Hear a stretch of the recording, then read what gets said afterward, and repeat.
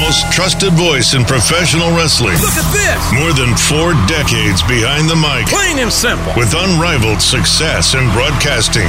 From ringside to the boardroom to the New York Times bestsellers list. What an impact! Keen insight with a sharp tongue. And if they're smart, they'll listen. Westwood One Podcast Network presents The Jim Ross Report. With WWE Hall of Famer Jim Ross. And now, the man himself, good old JR. Well, thank you very much, and hello again, everybody, and welcome to the Jim Ross Report. We're glad you're with us. Thanks for subscribing to our show on Apple Podcasts, Google Play, all those good things. We also appreciate those 5-star ratings that you leave us as well. Big time show here this week. Not going to waste much time here at the top of the program because, as old John Wayne would say, we're burning daylight here. And so we are in Glasgow, Scotland, as I record this, where we had a sold-out show on Monday night and had a lot of fun, met some real cool people, and enjoyed their attention and their questions and their participation in our show. We have a busy week. I'll tell you more about that later on. Getting ready to go to the train station and get on a train here in a little bit. And show number 2 is tonight as we record this, and then we'll be around here until through Saturday. So any information on all of our great shows here, just go to insidetheropes.co.uk. Really simple. And Kenny McIntosh and his crack staff will make sure that they answer your questions. But you can need ticket information for our 2 Ireland shows in the week, our 2 England shows here in the middle of the week. We can take care of you. So Kenny Omega joining me here this week, and it's an interview that I recorded a few days ago, actually.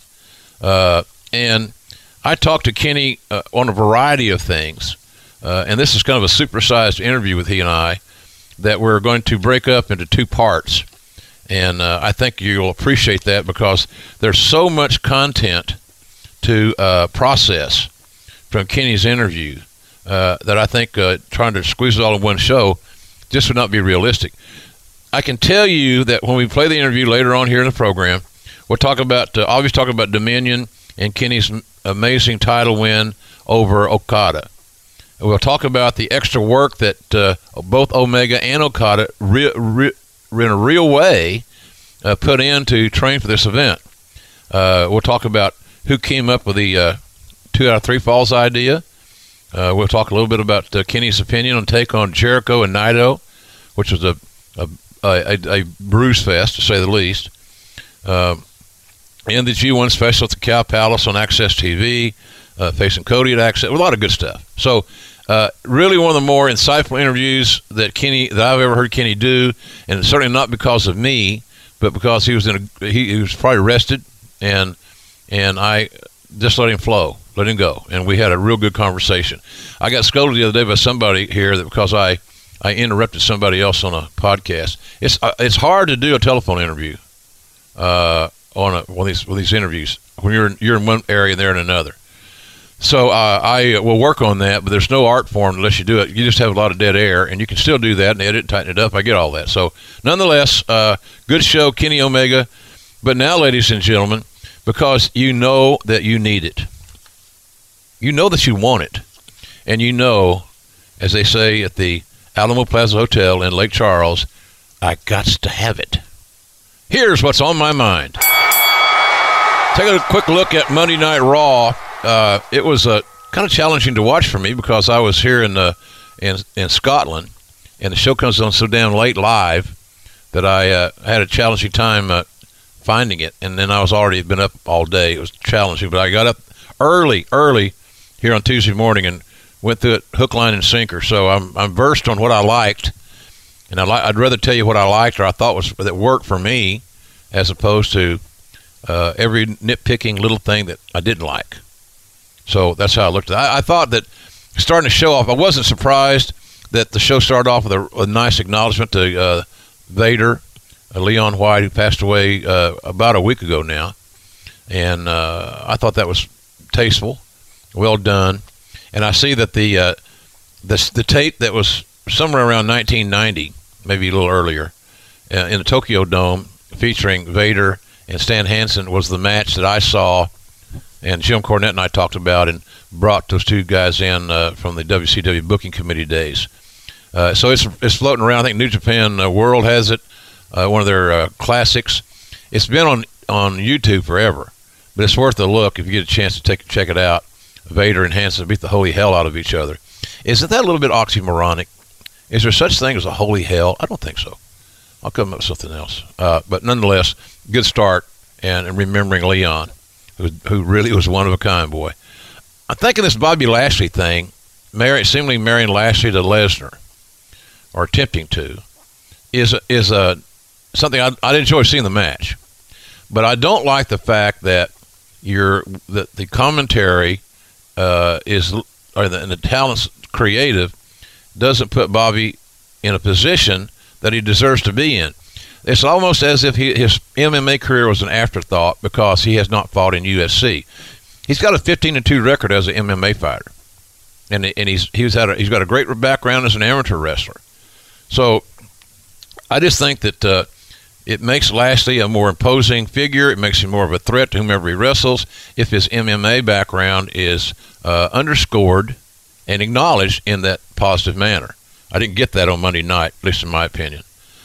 The Lesnar contract snag, interesting storyline twist, I think. I'm not sure when Lesnar's contract is up.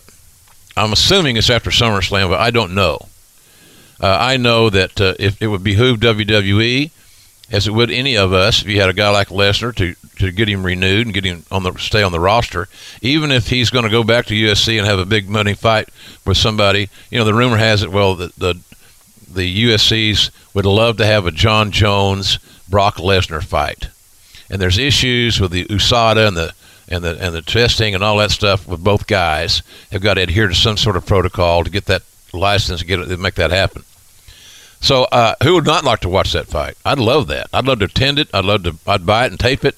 I mean, that's classic stuff. Lesnar and Jones, if it happens. And I don't know that that's a fight that favors, they say, styles. I don't think that's a good style for Brock to deal with Johnny Jones. But we'll see. I did hear a rumor of $25 million being talked about in that fight. And I don't know if that was for Jones or for Lesnar or what, but it's big money. Put it that way, big money. Lesnar should take the fight if that's what he wants to do. He should make the money while he can. He's got a young family. And God almighty, please don't give that sad story about, he's got plenty of money. How the hell do you know he's got plenty of money? Do you do his taxes? You work his expense reports out? I don't think so. You never have enough money, as long as you keep all your other priorities right in order. So I'd like to see that. I like the contract snafu thing. But here's another play for you. What about Heyman? Where's Paul Heyman stand in all this? Heyman and Brock are so hooked, so joined at the hip, if you will. I can't see Lesnar being managed or involved with anybody but Heyman. And right now, I don't see anybody involved with Heyman but Lesnar. So it looks to me like they're a package deal to some shape, form, or fashion. So I'm anxious to see where that contract issues go with Heyman and with Brock going forward. They're great assets. They're even better together in my estimation. And now somebody's thinking, well, what about they could make Ronda a heel and put Heyman with her and everything would be all great. And you might be right. But I don't want that to happen at the expense of losing Lesnar. That makes no sense. So if you can have them both, if you can have both Rousey and you can have Lesnar as well, I'm going for that deal. I thought Finn Balor showed a nice side of his personality on Monday night, had that little verbal interaction with the Constable, which I'm kind of starting to like that character a little bit. I'm sure glad that Corbin got a haircut. God bless him, man. He was follically challenged in a big way, and now I don't look at his hair as a negative or it doesn't distract me. So Balor, nice personality, good comedic timing, still probably undervalued. He could be used a little better, but you could probably say that about a lot of guys, and they could say even more about that too. I could be used better. It's always the case in a creative process. You can get used better. I could be in the main event every night. Yeah, sure you could. I could win every match. Yeah, you could, of course. I could make millions of dollars. Absolutely. It's not quite as simple as that. But Balor did a nice job. He's been always an amazing talent. I'll be in the Ballard country end of the week in Ireland. Obviously, my old friend Paul O'Brien there, too, my writing partner. We'll start talking about Slobberknocker 2. And I guess, by the way, we have Slobberknocker books. We sold a lot of books on Monday night in Glasgow. We thank the folks for coming, and I enjoyed signing their books and hearing their stories and everything. I got scolded a little bit because I was taking too much time with the VIP people. I'm always going to do that. You just have to leave more time, because I'm not going to rush anybody through a line. They worked too hard to get there, and they spent too much money to come, and I'm not going to be the guy that's going to treat them like a herd of cattle. I like the Bayley-Sasha Banks business because, as I have said here on many occasions, there's so many titles. They're somewhat watered down. In every promotion, they have essentially too many titles everywhere you look. The more you have, the less they mean. It's just common sense. It's just logical. So, the fact that Bayley and Sasha have such a strong personal issue, that their friendships in jeopardy, was there always an ulterior motive? Were they really friends, or was it a facade? Were they friends because it was convenient? There's a lot of great questions, but it's all a personal issue, and people at home can identify more closely with personal issues than they can being the women's champion. I think Mojo Rawley's character is just starting to find its way. It's like walking down a long, dark tunnel and seeing some light at the end, and all of a sudden, but this big son of a gun has kept persevering and working hard. He's got a great work ethic.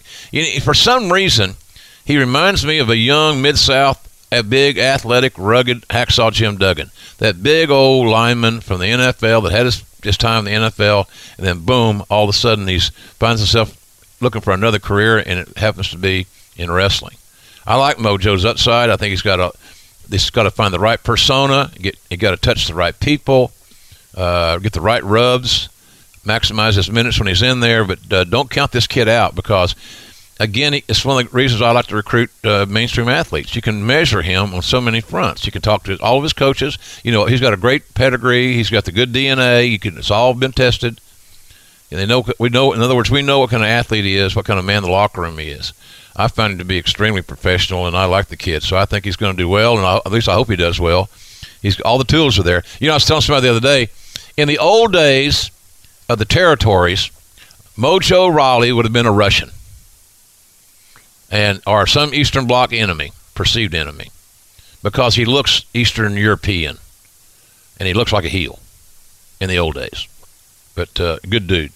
I wasn't overwhelmed. I thought the last two matches were excellent, by the way, on Monday night. But I wasn't enamored with one ending on a count out, one ending on disqualification. I am of the mindset in today's world that excessive use of disqualifications and countouts water down the effect that you're looking for when a match is over. And, it's like having you get almost 28 minutes of wrestling time with Rollins challenging Ziggler for the Intercontinental title. You know that Big Drew McIntyre is going to be involved, so that's not a surprise. But then to have it end on a disqualification, to me, was a little bit flat. If the match had been average and they had done a DQ, and it was still going to be flat, but it wouldn't have much. The impact would not have been there for me, because I thought those two dudes had a hell of an outing. Really strong effort. And look, we all know Ziggler can go. We all know Ziggler rarely has a bad match. He's like a Shawn Michaels in that respect. Body type, athleticism, instincts, the whole 9 yards. And Rollins has he's got into his zone right now. So what we're seeing here as fans, we're lucky enough to see two guys that are hot. And they're hot bell to bell. They seem to be healthy, and they kicked ass, no doubt about it. But I think the emotion of that rivalry between those two dudes would have been more profound if the fans would have been angry that Ziggler and his big buddy did the business to the challenger, Seth Rollins. So that's kind of all I think about that. I love the match. I love the way it was laid out. It was produced well, shot well, whole 9 yards. Just the finish took the air out of my sails a little bit. And then the tag match prior to that, same thing. I just believe that in today's world, there's so much knowledge out there. I think some fans are let down when they see a disqualification or a count out that they might think that there's a better way. Well, I've always believed that there's always a better way to do a finish rather than a count out or disqualification, even though I understand they had their place. I get it. But they were more having their place back in the territory days when guys wrestled on TV virtually every week, and they played in the same towns every week on the same night of the week. That whole model has been blown up, and probably for good things. But it's just, I think some of those old traditions can change. So those are my thoughts on the show. Good, solid show. And, boy, I tell you, the folks that watch it live here in the UK, God, they may be the greatest fans in the whole world. That time of the morning, it's like 2 a.m. here, I think. So, anyway, it's late. And I was up. You know, Raphael, we were up. He pulled an all-nighter at his hotel, and I pulled one here. There wasn't no sleep. So, sleep on the train. My dad, sleep when you're dead. It seemed like the one thing I will say, and somebody asked me this on Twitter, at JRSBBQ, by the way. I'd love for you to follow me. I'll try to entertain you there. I thought the overall theme of the show was mistrust among tag team partners. You know, people couldn't get along. Can't we all just get along? Well, so I'm thinking that either was coincidental, or it's likely a part of a backstory. People can't get along. So that's what I'm thinking. But in any event, it's unique that they had so much of that on one show for it not to be part of a storyline, in my opinion. I have no idea what it is, but nonetheless, that's my take on it. Moving on, congratulations to Rey Mysterio. Rey is involved again with WWE 2K19, that great video game. It will be out in October. This fall, it'll be out. Encourage you to check that out. He's a bonus character, and he's involved with a bunch of other superstars in a really cool, slick produced commercial that we saw on Monday night. So good stuff there, and congratulations to Rey. That's something goodness about as ubiquitous as Chris Jericho. He's able to pop up anywhere. Also, I want to mention, of course, that we're here from Kenny. This New Japan weekend in San Francisco at the Cow Palace is really shaped to be special. There are tickets available, I'm told, at Ticketmaster.com there in the Bay Area. I did a cool interview there the other day with some guys, and some good dudes, Baby Hood, their crew. And we started talking about my fandom of the Bay Area Bombers. When I was a kid, man, it was my prime time in my television life. At 4 o'clock was roller derby, and at 5 o'clock was wrestling. I was in make-believe sports heaven. Loved it. Charlie O'Connell. He was the John Wayne of roller derby. Hardly ever lost a fight. If he did, though, oh, look out, baby. Somewhere before this day is over, Big Charlie will get his revenge. Ann Cavello. Bobby Heenan told me a fantastic story involving he and some other people and involving Ann Cavello that someday I may have the courage to tell it, but it was a dandy. But the bottom line is this. Ann Cavello was, quote-unquote, one of the boys. She was funny, cigar-smoking, whiskey-drinking, kind of a Mae Young type figure, bigger than life. And so they had some great characters, like the old territory days of wrestling. Same basic background, same basic premise. So anyway, going to be a big event there. So if you haven't got tickets, then check it out at Ticketmaster.com. I also saw online where the Wrestling Observer, Dave Meltzer and Brian Alvarez are doing like a Q&A the morning of the show there in San Francisco. Check out the Observer for that. That could be a fun Saturday morning for you. And by the way, the Kenny Omega Okada match that we're going to talk about with Kenny today, and we've all heard about, and many of you seen, is going to air in its entirety on the Friday night before San Francisco, which will be July the 6th, 2-hour special. And before that will be Jericho and Naito, and they did beat the dog out of each other. It was amazing. So check it out. My friends at Access TV doing a great job in helping build the brand of New Japan Pro Wrestling. They probably, quite frankly, don't get the credit that they deserve, speaking of Access TV. They've done a great job in that. So check that out. Ring of Honor's Best in World pay-per-view is going to be this Friday in Baltimore. Check that on the Fight app. Be a good show. Reloaded with really good talent now. Some good kids. Some of those kids that are hot and they're in their era. And you want to check that out. FITE, Fight Like You Mean It, is the app. It's a free app. It's a good one. And it works. Bottom line, as Stone Cold would say, it works. So good luck to Ring of Honor on that situation. I told Bubba Dudley the other day on the Bust Open radio show that I needed more information from Ring of Honor. If I had it, I'd certainly be happy to promote their products. Bubba said he'd take care of it. So what am I going to do? I'm going to argue with Bubba, those calves. I think Bubba's a member of the Mafia. I think somewhere down the road, there's a little Tony Soprano in his ass. And I think that's a pretty good thing, actually.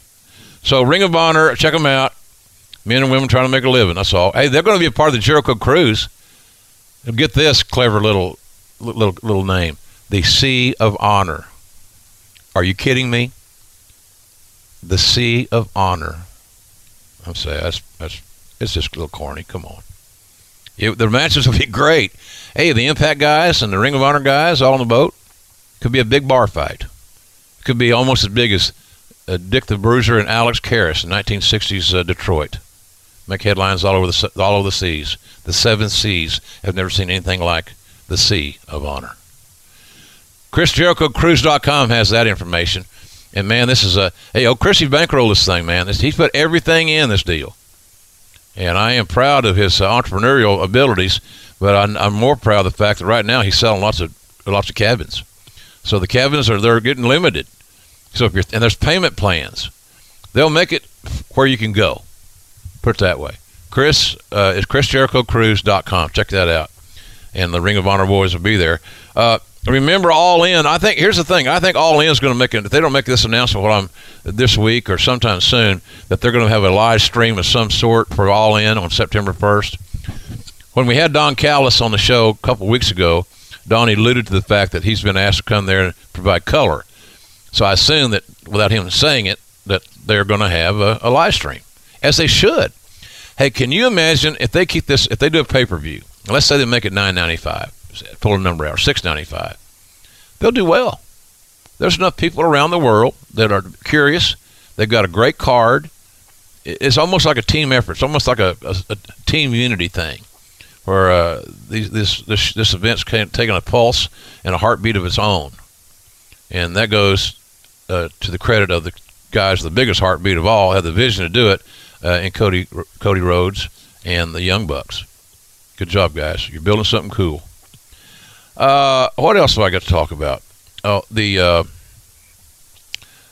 Undertaker's returning to the ring. We know he's going to be this fall in Australia, wrestling Triple H, which I would be happy to fly to Australia on Vince's dime, of course, and call that match for nothing, because they're two of my favorite guys over my years, my tenure in the front office there. They're still friends to this day. So anytime you can be a part of something like that, I'm old school. It still means something to me. It's just not another booking. But we'll see. We'll see how it goes. No talk about it. And the other thing, I might want to shut my mouth because it would be right in the middle of OU football season. Just scratch everything I just said. No, I'm kidding. So, but that's going to be cool. Taker and Ronda Rousey on the same night. Now, if that don't sell out, I don't know what does. That's pretty damn good. So that's going to be a fun card. And what else is on my mind? Remember, MLW.com has all the information you need for everything they're doing in Queens or anywhere else in the damn world. And so that's a neat thing. And MLW.com, they're on the Bein Sports Network on Friday nights. And we can tell you that our friend Carlos, you freshly known as Conan, friends call him Carlos, he's coming out of retirement, ladies and gentlemen, to compete, along with Kevin Sullivan. Yes, that Kevin Sullivan, not the TV editor. I'm talking about the Taskmaster, who will be residing on an island somewhere off the coast of Washington until the night of the show. No kidding. Sully will be there. He's good. Hey, and these young guys are going to be booked on that card. You ought to pull Kevin Sullivan aside and get some wisdom. He's got a lot of it, and he's willing to share it. So you should listen if you get an opportunity to sit under that learning tree. Because as Ernie Ladd would say, I'd rather fight a man than make love to a woman. And Sully's a dandy. Great psychologist, man. He was a guy that was probably 5'8", that would wrestle every heavyweight, every big guy in the business, because Kevin was thick and stocky, and people believed he was crazy and a bad MFer. I said he was the long-lost cousin of Whitey Bulger in Boston. I don't know if that's funny or not, but I kind of thought it was. Obvious tongue-in-cheek. So any of Whitey's family that's out there listening, I was only kidding. My feet will not fit in these cement shoes. So there's what's on my mind on that situation. Is there anything else here that I promised somebody I'd promote? I don't think so. I think we got everything. And we know we're coming. The King and I. Did you see the King is now single? Ladies, look out. I was so tongue-in-cheek the other day when I said that Chris Jericho hired Lawler and I to go be the MCs on the cruise. It's like hiring Larry Flint and Hugh Hefner as the chaperones for your senior prom. And lo and behold, the King's available, ladies. So what a sight it may be. You just never know what's going to happen. What a sight it may be on the 7 Seas for that. Bottom line is MLW is growing. They got a unique product. They got some good athletes. Court Bauer and his group, Sir Alex Greenfield, are doing a good job. Check them out. They're a wrestling company that's trying to grow and give guys a place to work. MLW.com. Tony Schiavone's the voice. Rich Puccini's a voice. They got good people, and they're trying hard to entertain you. So isn't it worth, if you're a fan, to give them a shot? Why not, right? Why not? Speaking of giving a shot to a brand, how about Impact Wrestling? They're getting better. I think, Don, as he said on the show, they got some ideas on who they want as their top nucleus, and they got to rebuild that roster. You got to have the roster the way you want it to execute your plans. You really do. I can tell you that from experience. But I can tell you also that they signed Eli Drake, and that's a good move for them.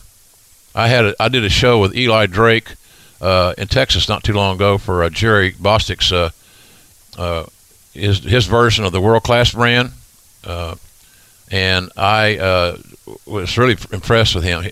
He was at our little seminar. He paid attention. He listened. He wanted to know more, and I think he's got a big upside. So that's a good signing for Impact. Eli Drake, and you can catch him on Pop TV on Thursday nights in the States, that is, and other places. And I was kidding about Conan. Conan's on this network. He's got a great podcast, Keeping It 100, and he's going to be in the Battle Riot match.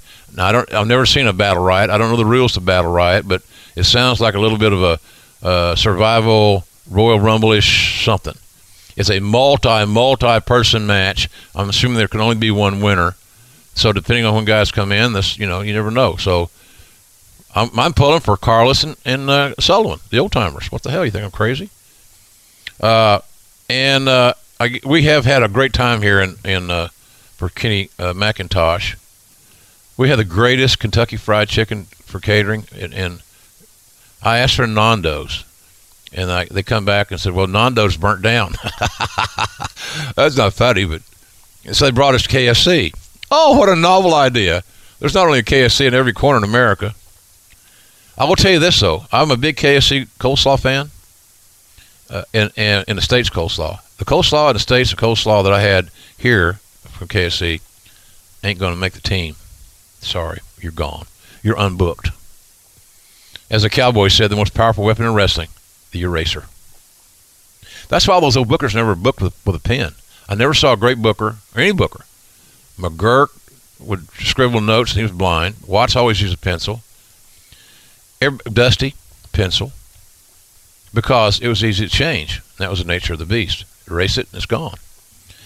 So we're going to be in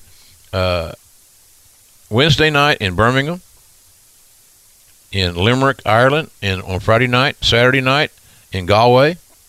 Then I'm flying home Sunday from Dublin, I believe. To be home Sunday. Man, I'm getting ready to do a lot of work at my house. Finally got the courage. The grieving process when you lose somebody you love takes a lot of shape. There's no manual, right? And I've gone through this thing, and I probably should have gotten some psychological help last year, and I didn't do it. And I struggled through whole school, John Wayne here, a bit of stick, and took the bullet out. Well, now I'm feeling better, and I'm trying to live and have a good time. So one of my projects, and saying that is that I'm going to build myself an outdoor kitchen. I'm going to remodel my pergola. And I'm going to put misters out there because it's so damn hot. A big 65-inch TV outside. So my buddies come over for the night football games on Thursday night or Friday night or after the OU game on Saturday. And then on Sunday, we got a place, refrigerator, grill, whole 9 yards. So I'm going to do that because I can entertain my kids, my neighbors, my family, my buddies, and it's good. And then when I'm gone on this proverbial back nine of life, my home will have more value and my kids can fight over it. It's all great. It's a wonderful story. So there's an update from the home and garden section of this program.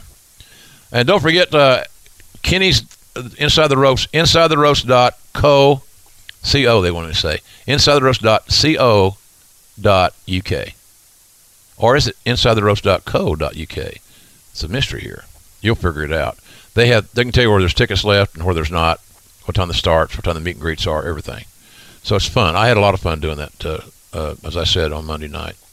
And I'm coming back to England, to London, on July the 27th, 28th, and 29th. I will miss my oldest daughter's birthday, but Daddy will get her a nice gift.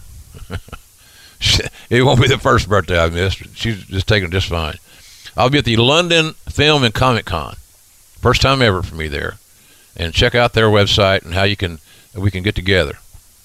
I'll be there all 3 days. And some real nice, some of my friends will be there. I think Gail Kim's going to be on that card. And I've said this before.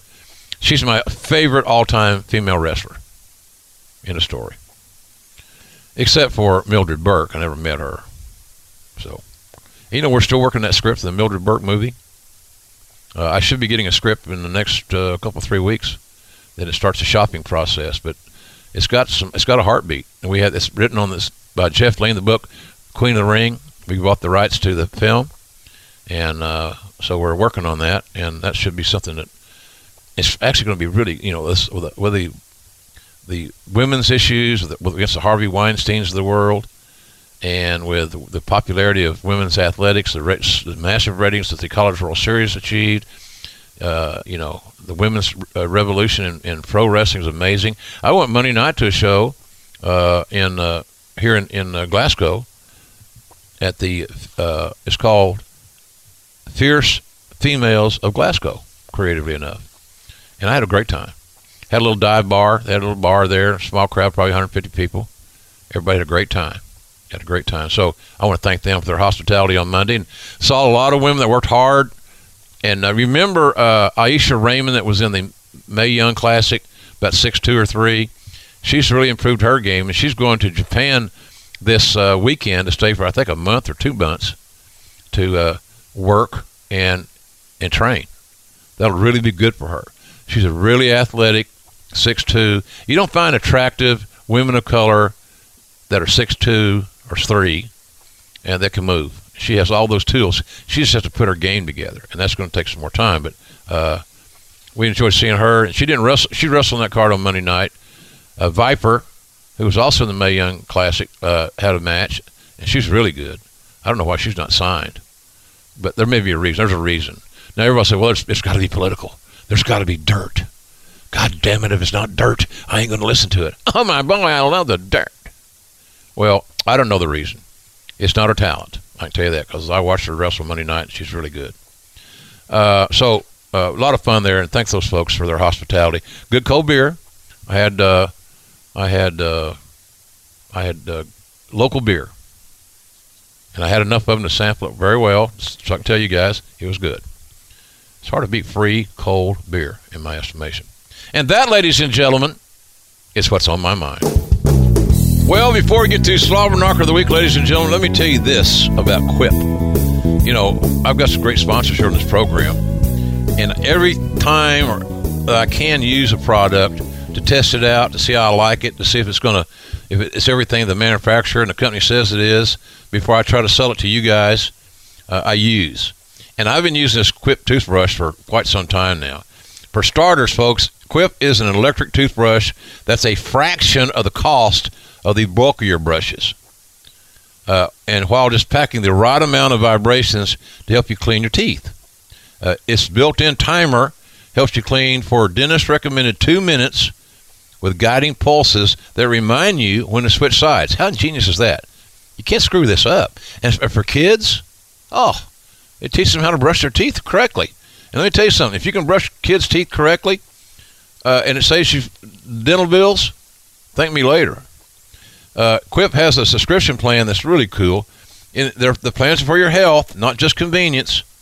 They deliver new brush heads on a dentist-recommended schedule every 3 months for just $5, including free shipping worldwide.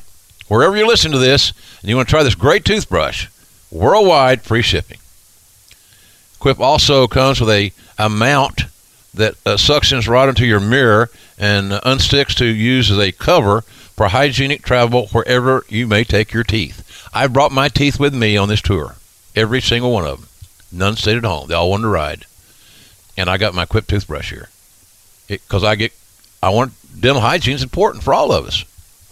So, and finally, this is the best of the whole deal. This is so true. Everybody loves Quip. They were on Oprah's O List. That's good.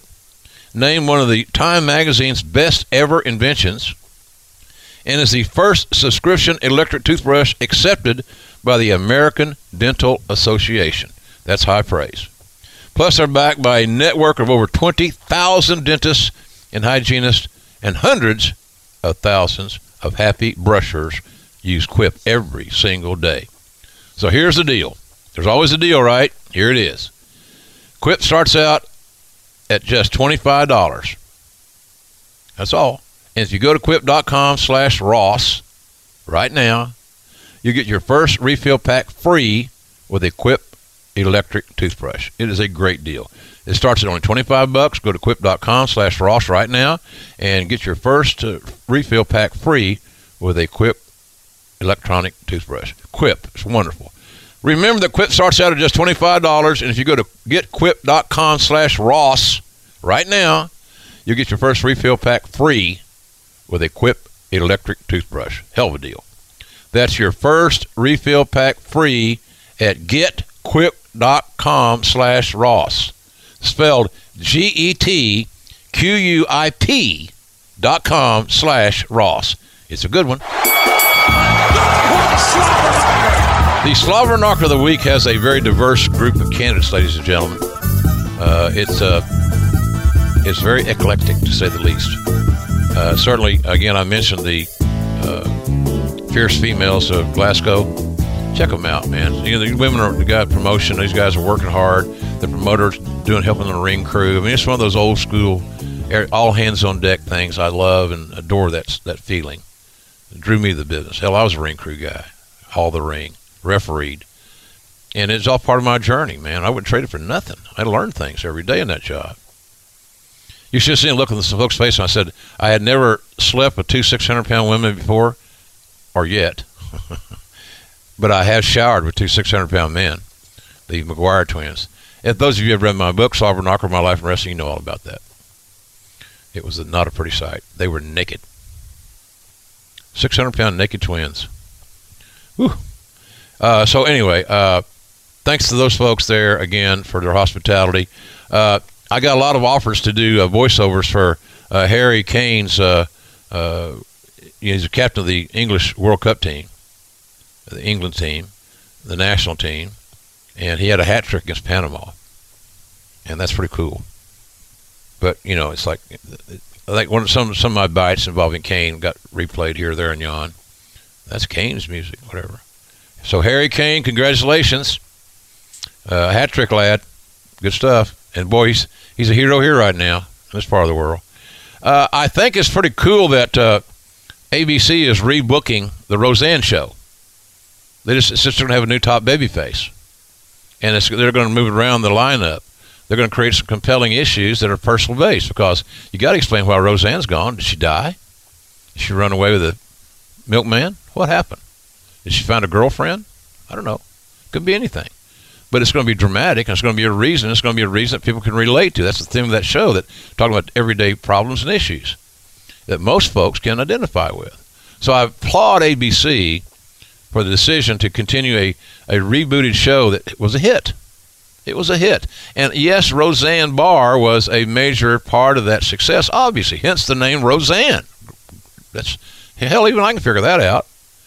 But don't think that cast is coming from barren shells. This is stars on that show. Big-time stars. So I want to watch it. I want to watch it and hear what political message they subliminally are talking about. And I want to see how that cast meshes and how they rise to their occasion. Look, they got to keep their jobs, man. So the bottom line is Roseanne will come back on the air. The staff, the actors, the technicians have jobs. And that's a good thing. So, I again congratulate ABC for making that call. But ladies and gentlemen, the Slobber Knocker of the Week, the first time that he has won this award on this prestigious podcast, and great and lavish prizes could be coming his way. The Slobber Knocker of the Week is none other than Stone Cold Steve Austin, arguably the greatest WWE superstar of all time in the eyes of many. He pulled the wagon during the Attitude Era and set records that may be very challenging to ever break. And, you know, he didn't play on that team by himself. You know, you had a guy named The Rock who was pretty damn auspicious himself. But the bottom line is, yeah, you see how I did what I did there? The bottom line is that it was 22 years ago, just about this time, that Steve coined the Austin 316 phrase. Austin 316 said, "I just whipped your ass." Right after he had defeated Jake the Snake Roberts in 1996 King of the Ring match. Michael Hayes was holding the microphone. If you get a chance to watch that back, Michael he was Doc Hendrickson, I think. That was one of his incarnations, and he had a short haircut, which was another story behind that. And the look on Michael's face when Austin said that was like, "Oh my God, don't incriminate me." I didn't tell him to say it because it was way off the rails. But it was organic. Nobody wrote it. He didn't rehearse it. He felt it and he said it, and it worked. And the people that heard it knew he meant it. That's why those interviews like that are so missed by and large in our whole industry. So the Slobber Knocker of the Week, the prestigious award goes to Stone Cold Steve Austin. And Steve, your gifts will be coming soon.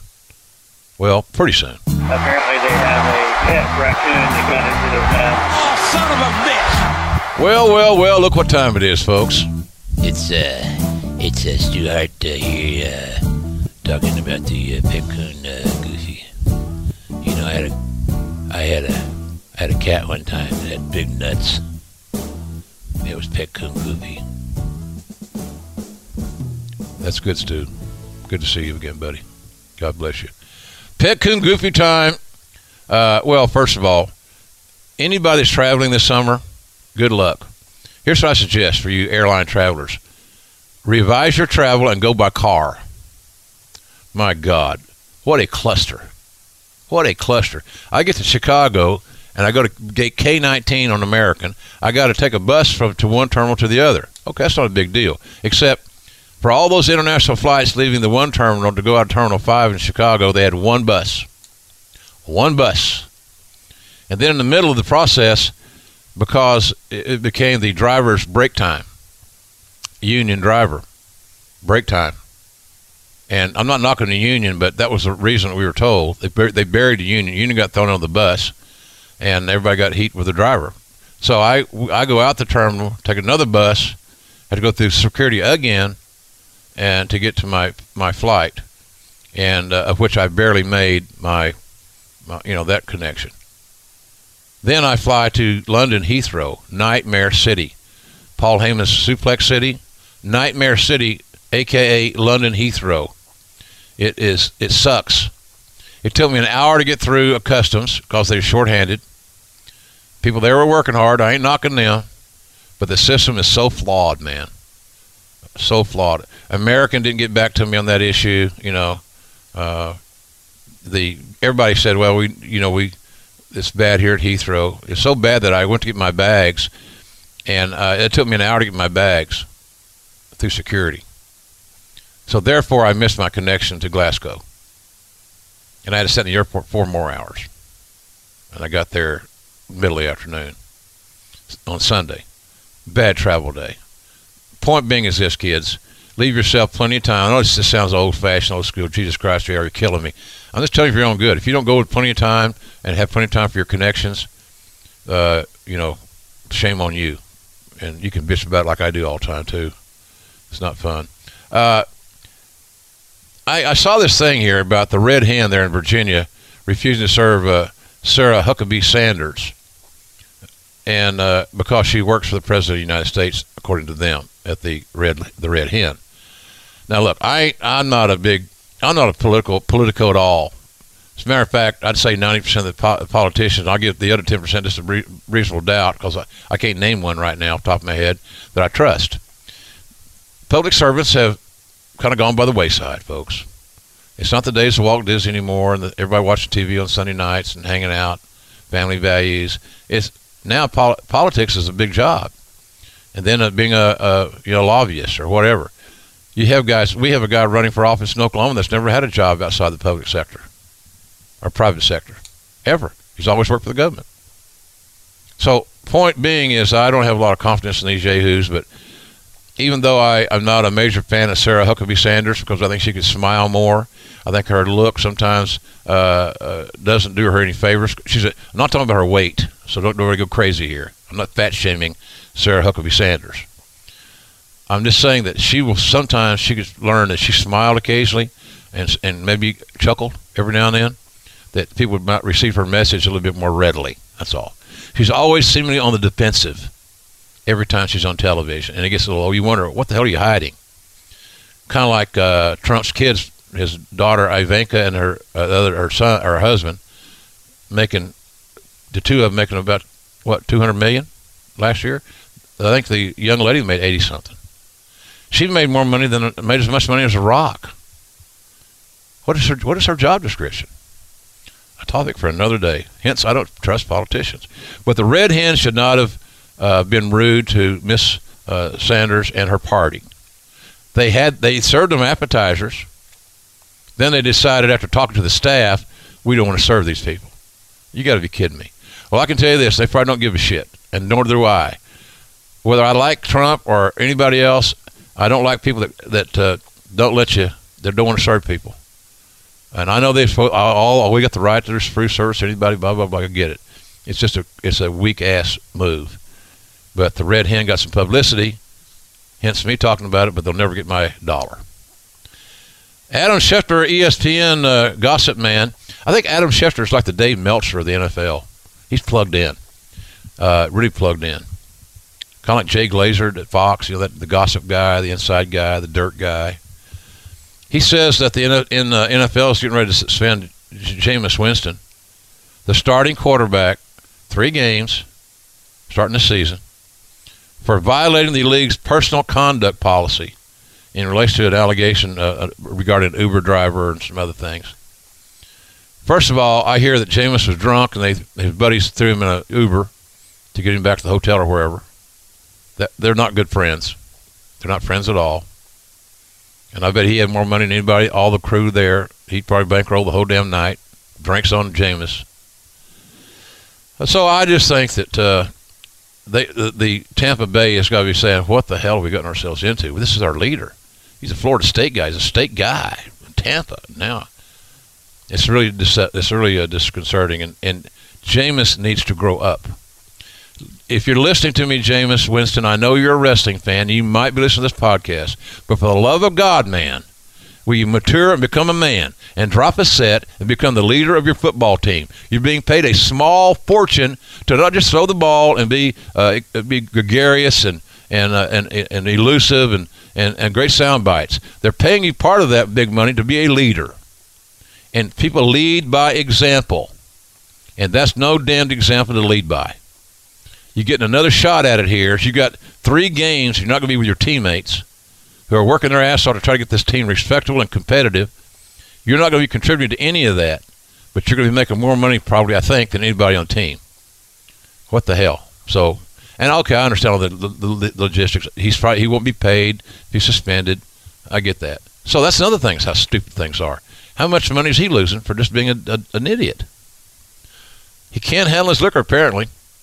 And this is not as embarrassing. This is more embarrassing, quite frankly, than it's just not getting the publicity. It's more embarrassing the time he stole crab legs at a grocery store in Tallahassee.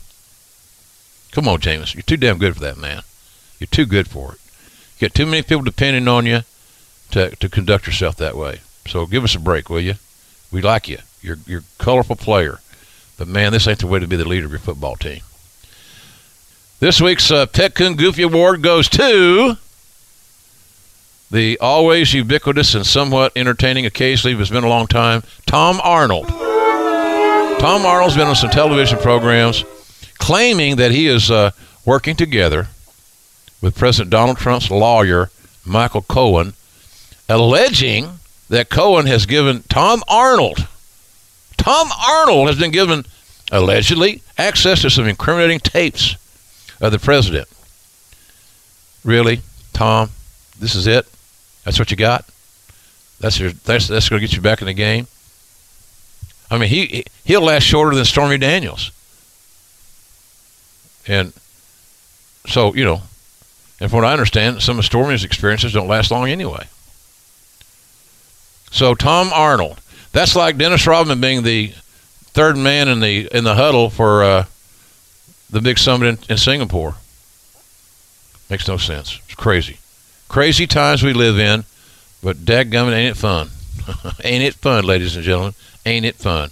So that's it, Tom Arnold. You, sir, are Pet Coon Goofy. We really appreciate you being with us here, folks. And don't forget to, anytime you want to leave questions for us or comments or ideas, you can do it at thejimrossreport@gmail.com. That's simple. thejimrossreport@gmail.com. This week in wrestling history. Well, there's some good ones here, man. These are some big memories for me. 20 years ago, if you can believe it, June 28th, 1998, ladies and gentlemen, Pittsburgh, Pennsylvania, King of the Ring pay-per-view. You know what's coming. The historic Hell in a Cell match between Mankind and The Undertaker that has probably spawned more memes of my call than anything I've ever done in my career. It's the most memorable match that I can recall ever. I'm not telling you it's the best match because I don't know what that would be, but it's most memorable. And I was down in Dallas the other day flying through the airport, and I told this story to some people. If you've heard it, stop me. No, I'm kidding. Yeah, hit fast forward. I'm in the line there, the priority line to board a Dallas flight. We're all lined up there waiting, and there's this guy right behind me, man. I mean, he was right behind me. I mean, I could hear him breathing around my neck, and I didn't like it. I just was uncomfortable. He's in my space. So anyway, I hear this voice, and he says real silently, "As God is my witness, he's broken in half. For the love of God, stop the match." He's whispering this. So I said, okay, that's enough. I'm a nice guy, but come on, you're embarrassing all of us. So I turn around. He's got like a 12-year-old son there, and he said, and before I could say one word, the little boy says, "JR, I'm sorry. I'm really sorry, but my dad does that at home all the time, and my mom hates it." So I got that the commentary on that match. Some of those sound bites have found a place in the mind of some folks. But that was a hell of a card. Remember Kane, Glenn Jacobs, who's going to be the next mayor of Knox County, Tennessee. I'll be there in July, Glenn. And Stone Cold had their match for the WWF title. Austin lost, first blood match.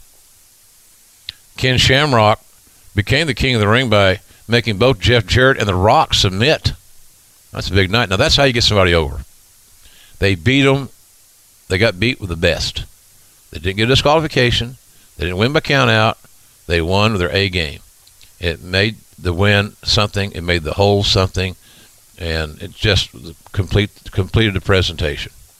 So that was a big night for me. And Mick Foley's on the road doing that tour, his tour, and it's the last week of it, So we congratulate Mick on that and always wish the best for him. On 16 years ago in Manchester, New Hampshire, Monday Night Raw.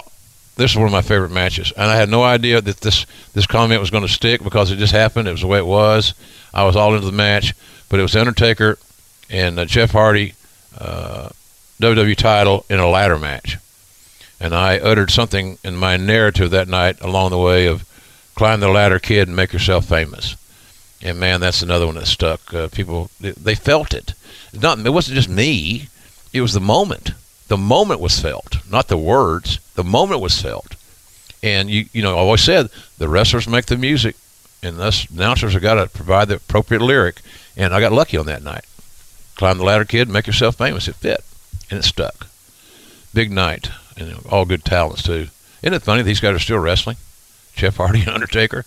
Taker and Triple H this fall, as I mentioned, down under, and Taker in the Garden in July. Big deal. That's something. I'm happy for that. Speaking of the Garden, 16 years ago, on a non-TV event, this was big. The Undertaker defeated Hulk Hogan to regain his undisputed WWE title. That was in 2002. Can you imagine just the impact overall of that? If you'd done it 10 years earlier or 10 years later, what that whole thing would have meant. But it meant something big then, don't get me wrong, but Undertaker, Hulk Hogan. It felt like that should be a WrestleMania main event or something, right? It was at a house show in the Garden. Big business. Remember that too. I was there that night. I remember that so well. I stood in the back with Vince and watched the match. And sitting beside him in those house shows in the Garden, I could learn more. It was like sitting in a PhD class. I had more things, tangible things, taught me by listening to him critique matches or have ideas or just talk things through than almost anything I've ever done educationally.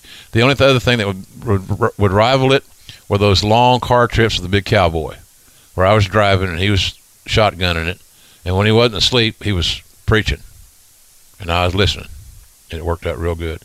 And then 10 years ago, 2008 would be then, Monday Night Raw was in Oklahoma City, believe it or not, and part of the show, the note here from good old Raphael says, recent SmackDown draftee Jim Ross is giving a Raw farewell. That's the one way of putting it. It was Raw, all right. World champion from SmackDown. I was on that show, you know. I was the new guy.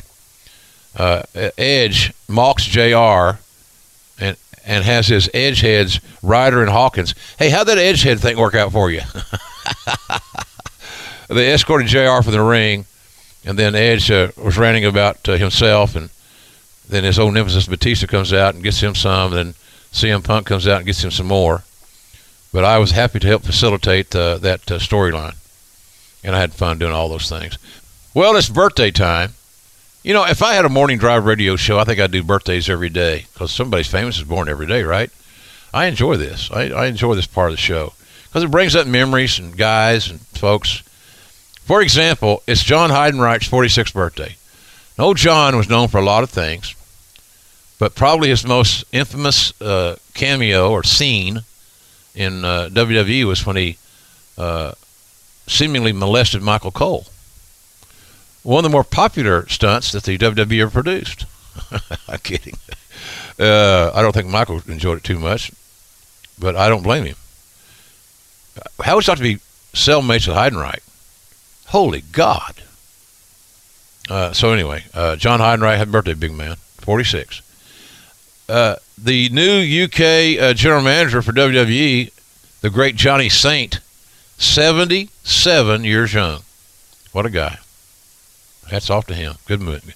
And boy, what a wrestler he was. Great psychologist.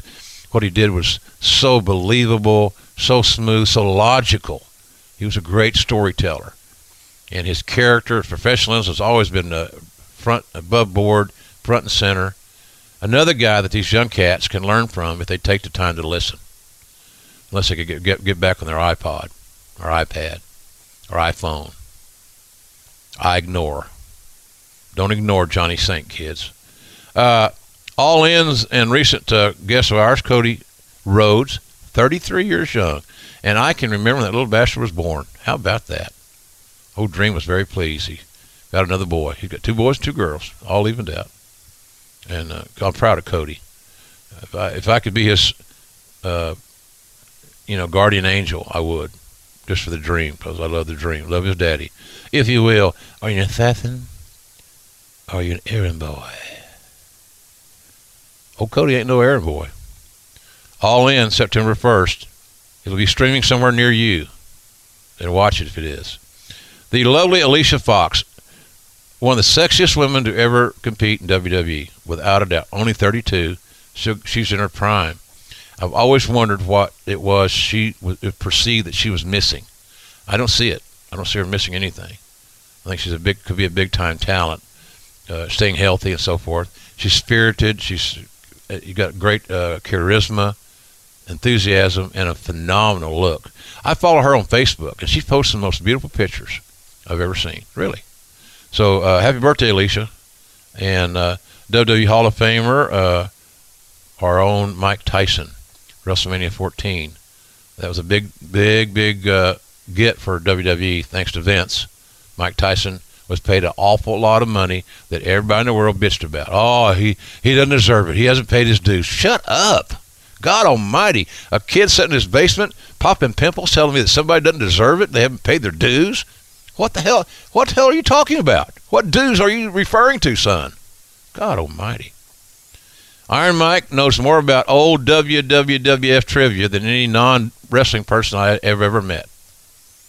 He'd be a great guest on various shows on the WWE Network, in my opinion. Really a interesting cat. So Mike's 52 years young, and he's still probably the baddest man on the planet for at least 30 seconds. And boy, this is a good one to talk about. 74 years young. There ain't nobody like him. Oh, Ross, you son of a bitch, you fat Oklahoma bastard.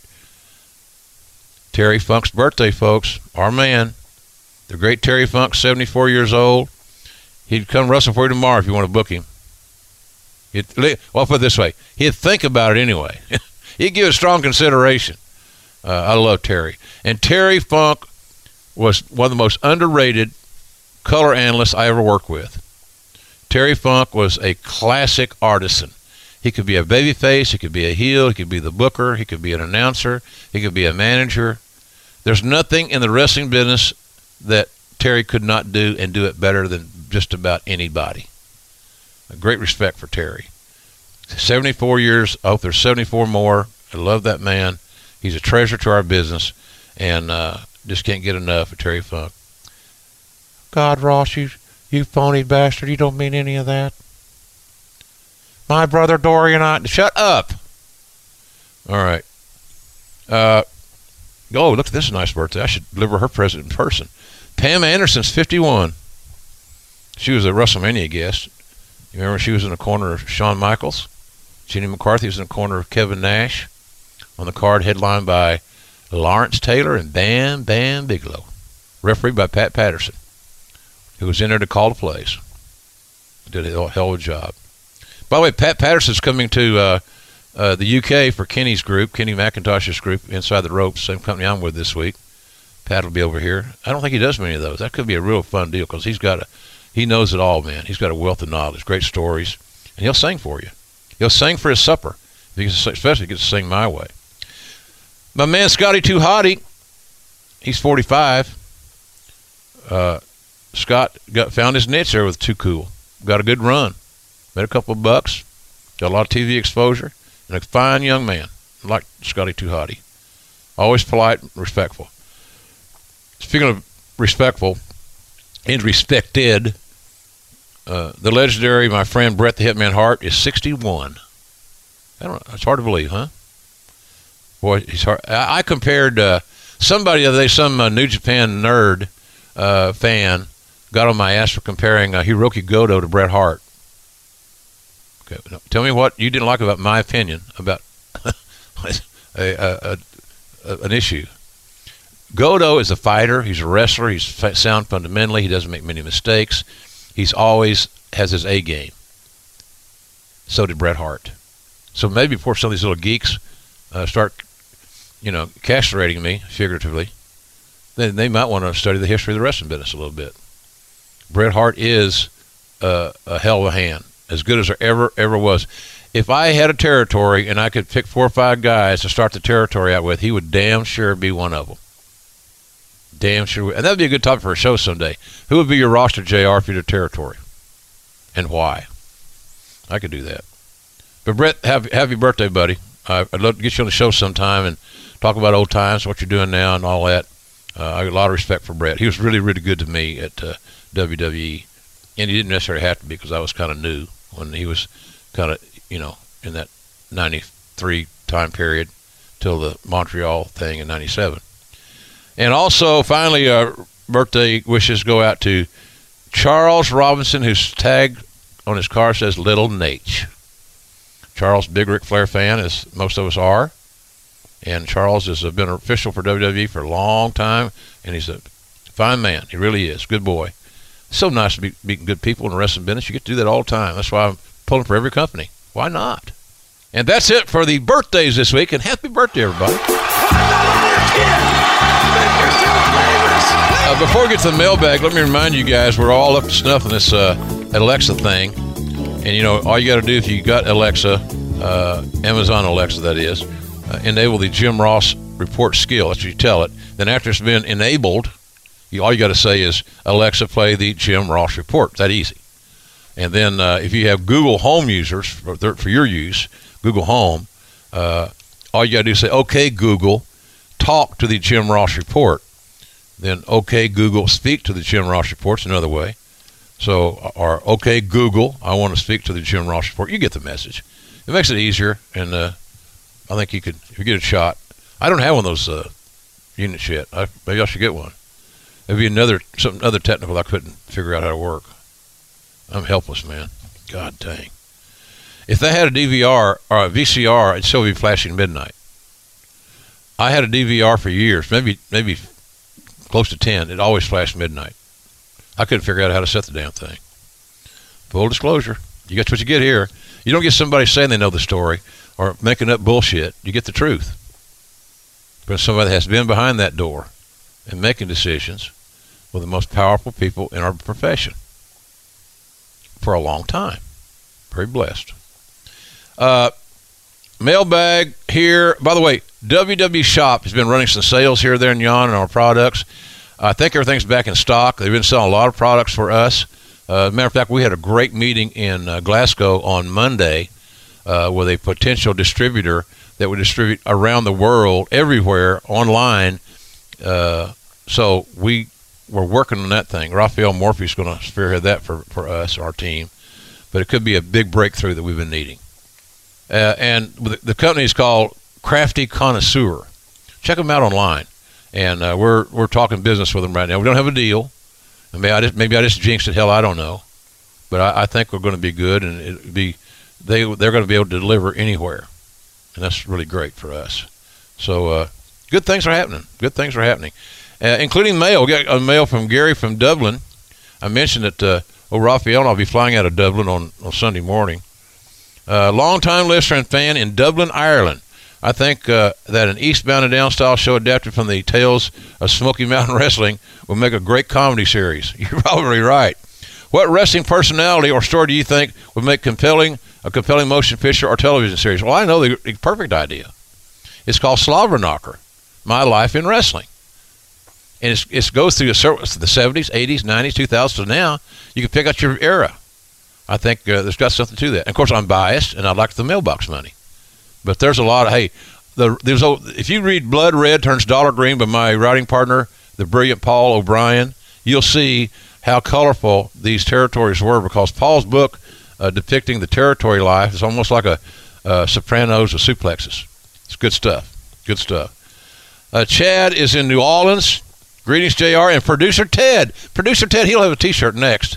That's what he's shooting for, a T-shirt. Sending you well wishes from down in Dubai in New Orleans. Have a question about the sound of the ring.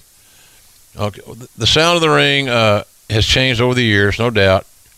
It's been wired differently. There's always trying to upgrade it, maintain. I changed the ring when I got in talent relations. Got rid of the real heavy, hard ring.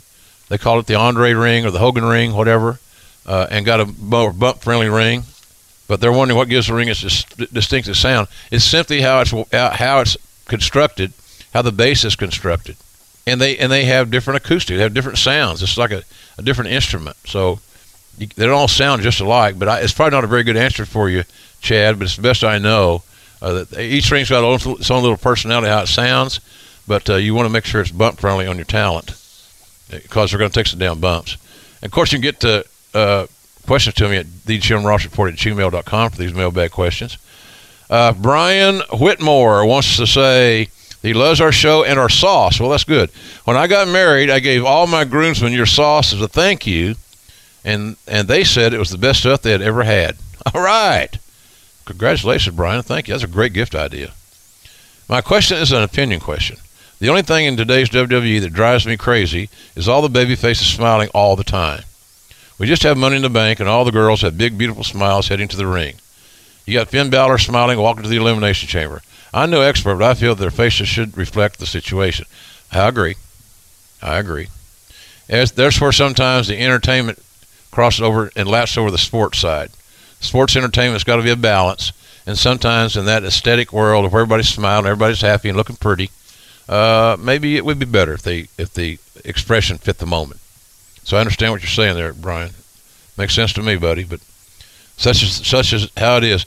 If you're going to fight a big fight, the other day I saw Ronda Rousey doing that. Ronda Rousey going to the ring, and there's when she did the thing and she drew through Kurt Angle, she should be pissed. She should come like, I want to see that Ronda Rousey. I want to see that Ronda Rousey on a walkout in a UFC fight. I love her expression. I love her face.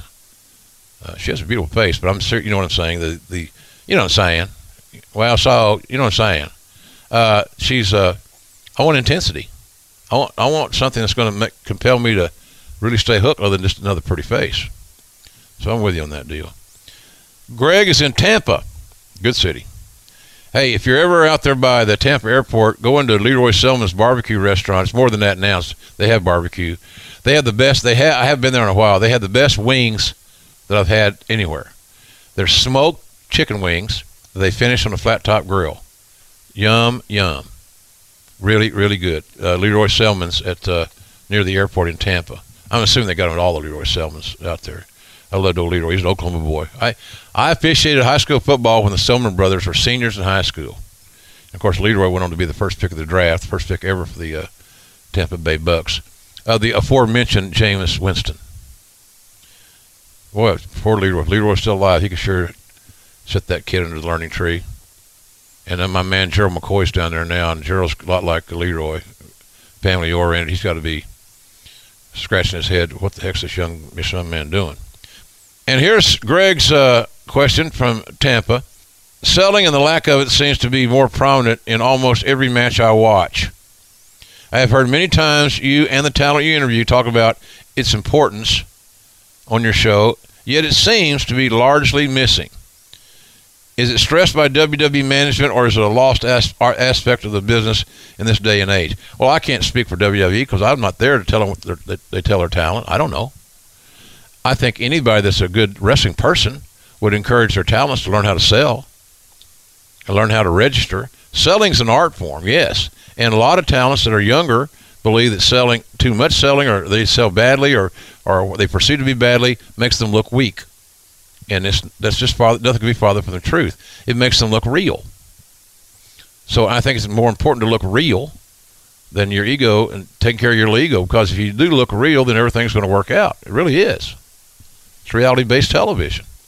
So I don't think it's a WWE issue. I think it's a business issue. Selling. I can tell you this, we've talked about this before on the show. I'm very, very happy to see the fact that the young bucks are upping their game on selling. Now, they're getting as good at selling as they are on offense and tandem offense, and that is key. So to give you an example, so I think in some circle, Kenny Omega, who we're talking to today here on this program, is a great sales. He and Okada both sold. So I think it's coming back. The guys that are smart, the guys that are main eventers, the guys that have a championship mentality, the guys that want to be big time, know that selling is essential. And anybody that thinks selling makes you look weak should be watching more World Cup than watching wrestling on television. It's real, man. You got to have that. And when you take it out, you're just taking out too big an element of wrestling to be able to replicate it in any other form. You just can't. It's just human nature. And by the way, Greg in Tampa said he finished my book in 2 days. He loved it and can't wait for the sequel. And wants us to bring a show to Tampa. We may do that sometime. I like Tampa a lot. Me and Jan, I want to move there one time. Loved it. So that's the mailbag for this week, kids. Keep them coming. Keep those cards letters coming for all you chicken shut-ins. That used to be almost like the national anthem for wrestling announcers at the end of the show in the old Territory days. And for all you sick and shut-ins, we thank you for joining us. Until next time, so long, everybody. I'd like for you to keep sending us those questions at the Jim Ross Report at gmail.com.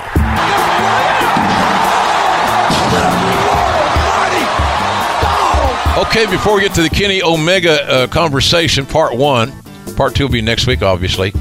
Just remember that the King and I will be going out on our Attitude Era show, so to speak. It's JR and the King Live.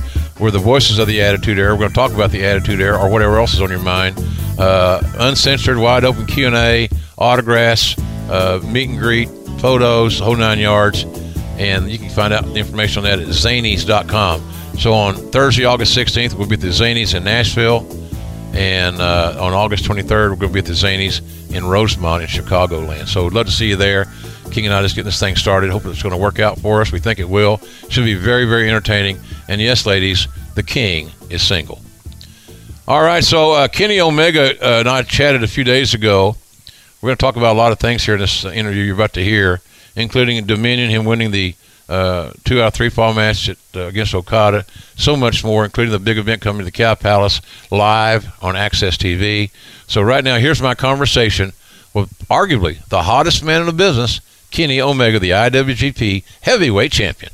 I'm excited always to talk to Kenny Omega, ladies and gentlemen, because he's arguably the hottest guy in the business right now. And it's not often that any podcast can be fortunate enough to get the guy.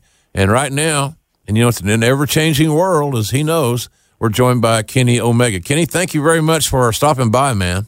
Oh, thank you so much for having me for, I guess, the 3rd time now? Yeah. 3rd or 4th? Yeah, wow. Yep, here we are. Yes, sir, buddy. And I will tell you that as we are recording this, I've been in Los Angeles this week at the Access TV studios where I heard you visited the other day. I did, yes. And I voiced over Josh Barnett and I yesterday, did the VO for your Okada match at Dominion. And I must say, you know, I'm not one of those guys that say it's the greatest match I've ever seen in my entire life because I don't know what that really means. Right. I will tell you that I can't recall ever calling a better match in my career. Thank you so much. So it was an amazing story. You guys tore it up. I loved it. And by the way, it's going to be airing soon. It's going to air the Friday night before the big show in the Cow Palace. Oh, wow. Yeah, well, what a precursor to that show. Yeah. I'm very happy the timing's going to work out for that. So that's wonderful. It's good, man. It's good. So how much thought, you know, I sold the line, not the line, but the data that, you know, you had been preparing pretty hard for 5 weeks for this match, and Okada basically the same. And the reality of what we do, how much extra work did you do to get ready for what you knew was going to be a very exhausting matchup? Yeah, it's difficult because sometimes the answers and the rules and everything, the details are given to you. But we sort of had carte blanche. The only thing that was really set in stone was the date. We knew we had to perform this match at Osaka, and I just wanted all of the variables to make sense. And I was hoping that this match could kind of provide a piece of closure to our series, because it's a match that we had to go back to it 3 times last year, and I know that wasn't the plan. It just kind of worked out that way. But I wanted, maybe so that New Japan could kind of put it to rest for a little, I wanted this match to feel like it was going to be the last time you'd see it for at least a chunk of time. And it was really the only time where we could do something the way that we did it with the best of 3 falls, because one of us had a win, one of us had a loss, and one of the matches were a tie. So I felt like if we were going to do something kind of outside the box for one of our matches, now was really the time. And Yeah, I mean, both of us, of course, were down with the idea, and the preparation was. I mean, from a physical standpoint, I had sort of kind of did a complete 180. I was putting on size because I thought I'd be focusing on tags, and they suddenly, dropped it on me that, hey, we're going to go back to the singles for this occasion. And so I think I lost something like 14, 15 pounds just to make sure I could go for what I knew was going to have to be a long point of time. Mm-hmm. And the rest was mental and doing the story and the series justice. How does it work there? Because every quote-unquote territory, every company, whatever you want to say, has their own way of doing business internally. But I'm not asking for the farm here. I'm just curious as to, did you come up with the idea to do the 2 out of 3 fall, no time limit? Was it a cumulative effort? Did Okada, obviously, he had a hand in this as well. He had to kind of sign off on it, so to speak. Both of you did. But how did the genesis of the idea materialize and get us to Osaka? Right. I remember, I can't remember the exact date, but I remember I was in Ibushi's hometown, and we were there for a show, and I was still kind of focusing heavily on my tags. And, Gato had told me that we were going to do this match, and I had, we had our own private rooms. It was a huge kind of venue backstage area, so I was sort of within my thoughts for a while as to, oh boy, we have to go back to this. It's going to be at Osaka Joe, which is kind of our number 2 show now of the year. I would say it probably goes Tokyo Dome, Osaka Joe, and then the G1 Finals. Mm-hmm. But, I had sort of always brought something forward, something kind of special, because they really do package that show like sort of Tokyo Dome Part 2, but I didn't want to just give it another singles match. One of the years I did the first ever ladder match for the company. The year after that I did the 60-minute draw. And though, Kenny versus Okada is a special match, I didn't want to just give them another match. And, I looked at her history and kind of thought of our competitiveness as sportsmen. And I figured that, Okada's going to want to make up for the draw. I'm going to want to not... So he's going to want to make up for the draw, so he's going to want no time limit this time. He doesn't want there to be any sort of reason to not finish the match. And then for me, kind of feeling insecure about being second best for such a long period of time, I'm not going to want excuses. And I don't want people to say, hey, the only reason why maybe you beat Okada was because he gave himself a handicap. And so that's why I would be the person then to introduce the best 2 out of 3 falls match. And I thought that sort of as a performer, too, it was really only my second 2 out of 3 falls match ever. Really? And yeah, and I really wanted to sort of challenge my own creativity, give New Japan something new, because they never had that match before either, not for the IWGP title anyway, and just sort of, I don't know, evolve what we have been doing. And, that type of match is very famous in Mexico. They do it all the time. WWE, of course, has had some fantastic 2 out of 3 falls matches. I just kind of thought that maybe that was the next step in evolving what we do and making it more of a worldwide product. I love the concept. And, I was very reluctant, and I didn't. I actually had the willpower to not watch any video from Dominion whatsoever before I voiced it over at the Access Studios. So I didn't want to precondition myself. Especially us old guys, we're set in our ways, man. Right. And yeah. I'm one of those guys that, life has changed, circumstances have changed my life, specifically my wife getting killed last year, to where I look at things a little bit differently. And I'm sorry to say, no one takes this the wrong way, but sometimes it takes a great shock in your life to shock you into more reality. The reality of it is our business is changing. The way people approach it, they study it, they learn it, they live it, because there's so much access. I can tell you that I'm doing a Q&A. I do a lot of Q&As out there, there, and yon. And I can tell you, Kenny, the questions we get today are much more intelligent questions than, things I got 7 or 8 years ago. Right. That way. So what are you seeing because you're not just in New Japan, you're venturing out and doing other things. You have Ring of Honor obligations too, right? Yeah. I try to take it where it makes sense. Those bookings. I have very much sort of alleviated any sort of work that doesn't really move the business forward, so to speak. So, I did do the big Supercard of Honor show that was, Ring of Honor's biggest crowd in forever, I think it was. And I'll be doing, of course, the Cruise of Jericho, the Rock and Wrestling Rager at Sea, which I think is partly ROH produced or whatever. Of course, it's a brainchild of Chris Jericho, though. So, things like that I'm always willing to be a part of because it moves the business forward. It's something cool. It's something original, something you've never seen before, and things like that I'm always all about. So I'm with you on that. I'm actually on that cruise as well. Right, yes. Jerry Lawler and I are the quote-unquote hosts. I say that with eyebrows up. It's like hiring Larry Flint and Hugh Hefner to host the party.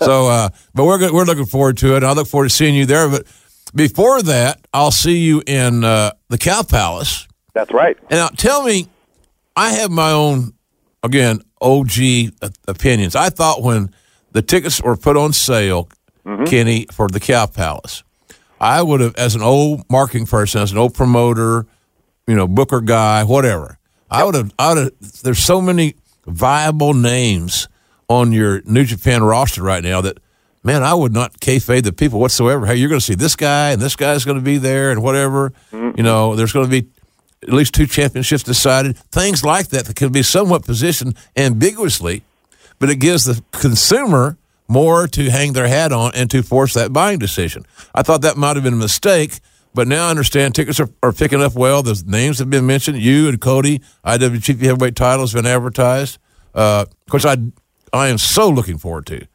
You guys, I know, will kill it. There's no doubt in my mind. But I just thought that, what are you hearing? What's your feel for that Cow Palace event and the boys, the locker room, coming to that famous arena? It's my first time there, and I'm really looking forward to that. I did feel much like yourself that we needed to, right out of the gate, announce something big for that venue. At first, it was sort of like, the novelty of just us coming to the States was enough to sell a building out. And, our first event was, hey, there's going to be a tournament, and there's going to be this new belt, and here's a picture of the new belt, and the belt looks great. Yep. So that was enough to sell the show itself. You just figure if there's a tournament, there's a new belt that looks great, and, the tournament's probably going to be good. Hey, let's buy a ticket. The second time around, I will be the first to admit I didn't feel like it was the strongest card we could have presented. It felt more like, a TV, one of our TVs with a strong main event. So we just tried to do the best with the best of it that we could, and tell a great story. And I really feel like we did that. But I also felt like, okay, now we actually need to bring our big guns. We need to treat these shows like how New Japan would treat their kind of bigger pay-per-view styled shows. And we had no announcements. And I was worried, but I knew, the kind of direction we were going to go in, and that, yes, there were going to be title matches. There were going to be, Rey Mysterio Jr. is going to be coming and all that. So I knew we'd be okay in the end. But I really felt that we should have gave the fans a little bit of more information from the get-go. But I do think now that I've kind of seen what the card's going to look like, it's going to be a good show, and it's going to feel like a big show. Yeah, no doubt. I'm very excited about it. I moved my travel up. I'll show you how childlike I am at 66 years of age. I don't feel it, and I'm healthy, and I'm blessed with my career. I'm coming out a day earlier than I was going to come out, so I'm going to arrive on Thursday. Oh, wow. Yeah, man. That's awesome. Well, you learn things. You see the guys. You get a little. I enjoy just shooting the breeze with the fellas because it lets me have a little glimpse into what's inside them. That's true. And I know that you're a very cerebral guy. You're articulate. You're smart. You have a bigger vision, which I dearly respect. But on the same token, the guy you're wrestling in the Cow Palace has many of your like qualities in Cody Runnels. Certainly does, and I think we have many similar qualities as performers, but I feel that we have very different strengths as well, which will lend itself to a very original-looking match. It's not going to look like anything else in the card. And one thing that I always look forward to when working with Cody is that, this isn't a knock to anyone that I work with, but it's very rare that I get to work with someone who has such good facials and selling ability. So I love being able to work with people like that. It allows for moments and moves to feel more real, and for people to kind of take in the in-between stuff a lot more. Well, I'm glad you mentioned selling. You know, the match you had with Okada that, as we mentioned, I called, and it's going to air a big 2-hour special Friday night on Access TV. That would be July the 6th, folks. And if you follow me on Twitter at JRSBBQ, I recently put out a schedule of what was going to be airing from the Dominion on Access TV, and we voiced all those matches over this week. I had a wrestling fan's dream week. I got to call some amazing wrestling matches. I mean, Jericho and Naito, they beat the feces out of each other. Oh, it was real fun for me to watch because, I mean, Jericho, he always kind of wants to surprise people, never tells anyone what's gonna go on. And I had sort of asked him, like, hey, like how long are you guys gonna go, knowing that we were gonna go fairly long? And he's like, don't worry, it's gonna be like 6 to 8. I'm like, yeah, sure it is. I you know what I mean? Like, I know how you operate. So, like, yeah, we got at least a half hour. Don't worry. The knots on the face of Naito, his bloody eye, eyeball, by the way, looked like eye. It was coarse, man. It was old school, kind of like an old NWA show back when Dusty was booking, when there'd be a lot of juice. Yep. I'm not advocating a lot of juice, don't get me wrong, but when you do happen to cross the blood, like a couple of your matches, where you took a bad bump or you got hit one time, you got stiffs or something, right? You're bleeding, and of course, your hair color, you get that Ric Flair effect, right? Yeah. But Kenny, it adds. I'm not saying it's the ultimate shortcut, but when it does happen organically, it is an amazing dramatic effect. Yeah, it certainly is. I mean, and accidents happen all the time, and you of course, you never hope for them too. But when it does happen organically, like you said, and it really sort of brings an entire new emotion into the match. And if it's something that you can change on a whim and incorporate that into the feeling of your matchup, you can really elevate your own performance to something even higher than what you'd kind of created from beforehand. Which is, also why it's great for matches to not ever be overproduced from the off start. And of course, Jericho is great with kind of rolling with the punches, and if something like that happens, he knows exactly how to work with it. So yeah, for me to watch that match and to see, I know these guys are working safe. I know they know exactly what they're doing, but for it to be physical like that, and for a guy to get a knot in his head or his cheek or whatever, or his head. And for the fans to kind of see that and register that, it sort of brings another level to this brawl atmosphere that they created. Yeah, they did a terrific job. And I'll tell you something. You mentioned it earlier. I followed up selling. They sold. Yep. So it made me feel like this guy was really hurting, and he's suffering right now. And so if I like him, I'll suffer with him and have the empathy that you would have for a hero or someone you're supporting. Not to be a hero, but someone you support.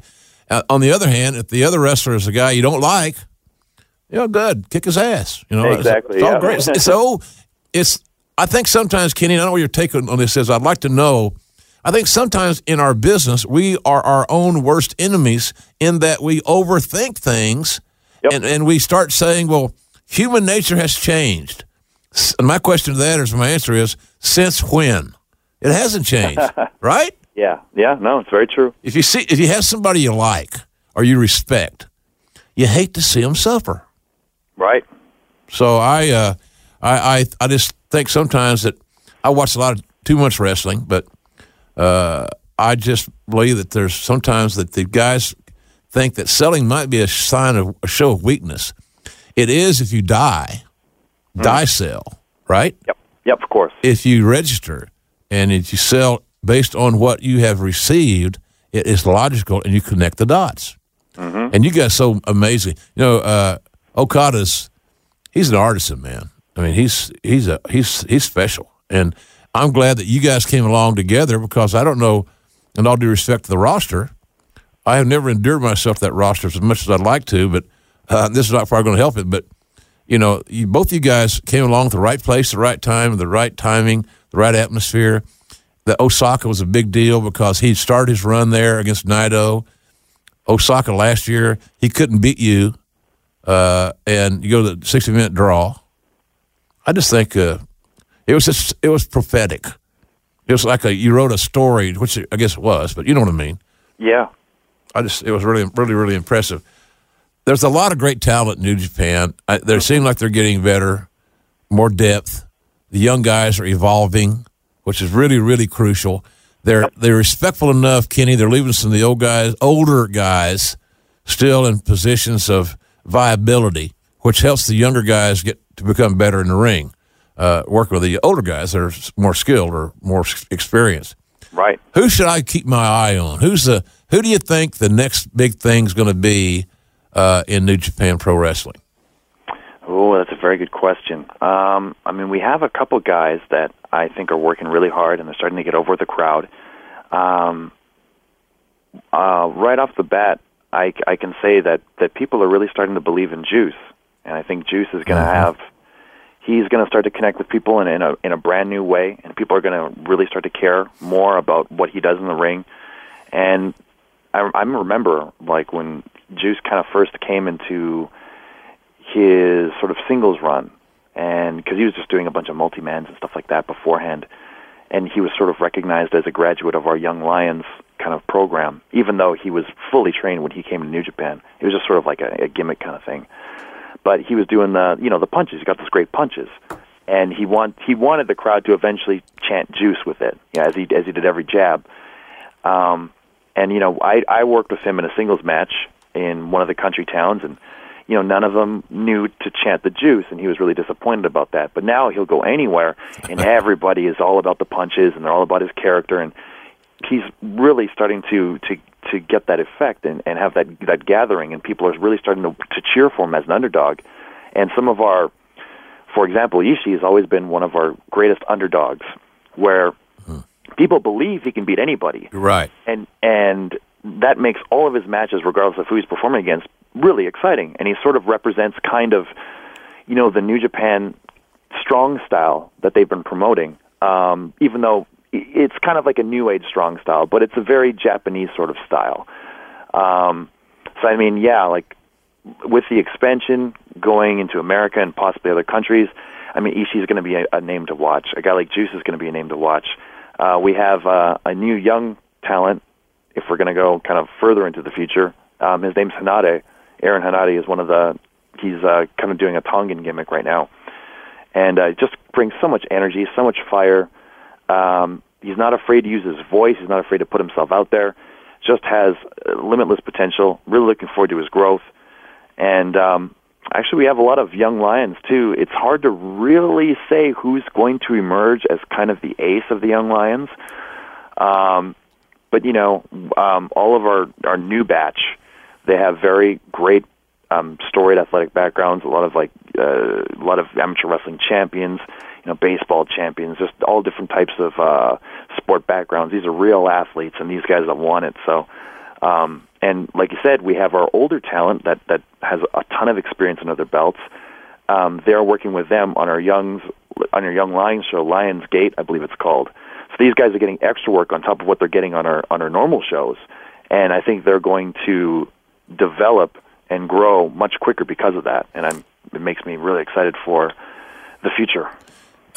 I see, and I met him at an indie show a month or two ago, Jeff Cobb. I was going to say, I wasn't sure if I was able to kind of spill the beans on that, but yeah, I think he will be leaving an Impact very, very soon. He's a talented son of a gun. And yeah. Let me tell you something, Kenny. It was something that I brought to Vince McMahon's attention. When I got that job as the head of talent relations, one of my goals is that per him was we got to get younger, JR. Okay, I get that. And I said I added to that, and we got to create a more positive atmosphere in the locker room. I like competitiveness, right? But I don't like dissension. Or you got to win. I didn't get a win. Boo, boo, boo. Gosh, stop. Yeah. You're an adult. Quit it. But he's the kind of guy that I can see, unless I completely misread him, you're going to love in your locker room because he's a man's man, and he's very unpretentious, and I think for New Japan, he could be a big-time player. No, I most definitely agree. Actually, I have a show coming up. I'm helping produce the show under the New Japan banner at Daytona Beach. And it's kind of a real cool, unique premise of us kind of teaming with the gaming world to give them something at one of the world's largest gaming, I guess, I don't know what you call it, a gaming competition. So it's CEO versus kind of CEO cross New Japan. And I was putting the card together. And, you can only use so many guys. It was going to be kind of a mini card at first. And so I'm putting a card together, and there's a bunch of names I wanted to use, and I said to New Japan, hey, there's this guy. His name's Jeff Cobb. I know he's come down for one tour. Would I possibly really use him? And then they're kind of like, well, actually, we're probably going to be using him even more. So I was really happy to hear that. So it's looking like he's going to be appearing more often for New Japan, and he's also going to be at that show in Daytona Beach on June 29th. So cool. And I know there's going to be fans that are going to want to see this event. Yep. I've read a lot about it. Can't be in a better place if you like the beach, nice weather. How they get info. How do fans get info on your show and tickets that they hope to buy, which I would highly recommend. I would definitely highly recommend it as well. It's going to be a very fun time, kind of first of its kind. CEOgaming.org. That will have all your information. Has the card. Has the wrestlers. Ticket prices, ticket availability, it's all there for you. I expect this show to have a Kenny Omega feel, a little progressive yet logical, unique presentation to the best you can, because everybody shouldn't be and can't be Kenny Omega. But I just got to think your flair for production and producing these talents, you're going to give guys ideas they hadn't even thought of. And those shows are where you try things, off Broadway, so to speak. Yep. No, it's definitely going to have a very, very unique look and feel, but the production is going to be off the charts. I can promise that. So it's going to be great for everyone involved. And you know what? We're going to stream the thing live as well. So if you can't be there live, there will be an opportunity to see it on stream. And that information is also on the website. So I just hope that this opens up some eyes and people have a lot of fun with it. Yeah, and the demand for content. Yeah, it's amazing in the society we live in. I was telling my manager at dinner on Monday night, I said, I'm in a good spot here. I got a contract with WWE, I got a contract with Access TV, I got a deal with Westwood One, and none of these places have restricted what I do based on my age. And we live in a society that ageism is a pain in the ass. I'm just telling you right now. Right. So I'm really excited about all these options. And what I think is going to happen is that somebody is going to find their niche where their crew of guys, where there's flair for producing a wrestling show, and they're going to be the highlight of streaming. Everybody can get it, man. Mm-hmm. You ain't got to subscribe to DirecTV here. Right. So I like that. So I wish you the best of luck on that. You'll have a lot of fun. Hey, when you were growing up there in Winnipeg, you guys, I guess the local show you got was Vern's AWA, right? That's right, yeah. Kenny, recently the wrestling world lost Leon White, professionally known as Big Van Vader. You may have known him when you were a young buck there in Winnipeg on Vern's TV as the Baby Bull. Yep. What were your memories of this guy who I could only describe as a amazingly athletic big man? Yeah, possibly the first of its kind. You didn't really see huge, monstrous individuals doing drop kicks and moonsaults until Vader, I would say. Probably Vader or Bam Bam Bigelow, whoever did it first. But my actual kind of, it's a more recent memory of Vader, and it's definitely one that puts a smile on my face when I think about it. It was in 2009. I'd actually met Vader for the first time in person in Japan. He had his own promotion for a period of time, and I was asked just on a whim to be a part of it. And there was this Japanese fellow, and actually, because of that promotion, that was my first Japanese visa as well, my first Japanese work visa. I had come in 2008 for one tour, and I didn't have a visa, and I came as a traveler and did some matches then.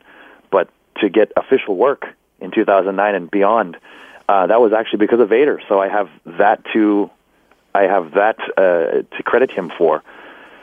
But yeah, I met Vader in person then, and very nice fellow, super nice, and he was always happy to talk to anybody who had the time to greet him wherever. He spoke with all the Japanese people. He spoke with all of the foreigners as well. But of course, he never knew me, and he wanted to meet all the new faces as well. So he asked me, what's your name? Where are you from? And I told him I was from up in Canada, and he was like, oh, wow, yes, you probably, maybe have seen me or whatever. And I was like, yeah. He said, yeah, I was up through there, and yada, yada, yada. And he said, I want to give you some advice, man. He says, are you cool to hear some advice? And I said, yeah. He said, well, first of all, do you love Japan? I said, yeah, I love Japan. It's like, I really hope to make this kind of a full-time gig. And he had said, well, and he was kind of he was always with an interpreter, just in case someone had kind of ran by him, like a Japanese question or something. So this guy was kind of standing beside Vader, and he said, like, I just want to tell you that, it's coming to Japan, it really doesn't mean anything. It's becoming someone that they want to keep bringing back. So, you coming here for the first time, it really don't mean shit. Yeah. It's being that person that they want to keep bringing back and use over and over and over again, and making a career out of yourself and a name out of yourself. That's when you can say, you're a real professional wrestler. And I was like, well, that's true, I guess. And then the punchline to this whole thing is the interpreter goes, well, actually, Vader, this is like his third or fourth tour already. And he's like, what? You've been here before? He's like, oh, hell, geez, well, congratulations, man. You got the right idea. And we sort of had a laugh about it. Just a real nice guy. And, he's intimidating because he's huge, right? I mean, it's the first time, yeah. Like, he's a very big guy, and he was trying to bring his son up and make him kind of the ace of the promotion. Yeah, Jesse. Right, yep.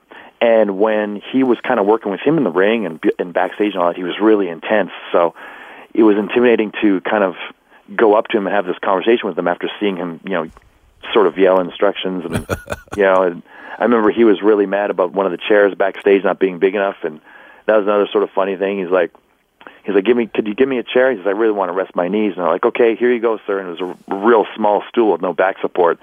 And he goes, you see me? You see this? Can't you tell I'm a fat ass? He says, I need a real chair. Yeah. He kind of kicks the stool over, and just a real funny guy anyway, real pleasant. Like he's kind of trying to pop the boys with that. So, yeah, the only pleasant memories of him. It's too bad I couldn't work with him more. I think I did 2 of his shows. But I'm actually very happy that those are more recent memories and not just memories of me seeing him on TV. I'm glad I was able to meet the person. What do the boys, Kenny, that what would be their description of working with Leon? He's so big. We talked about his athleticism. Yep. I think sometimes at 400 pounds and doing moonsaults, it's a great thing. But boy, it's got to be. It lessens your shelf life, I think, for a guy that big. Definitely. But in any event, what's the general consensus, as best you know, to describe a match with Leon?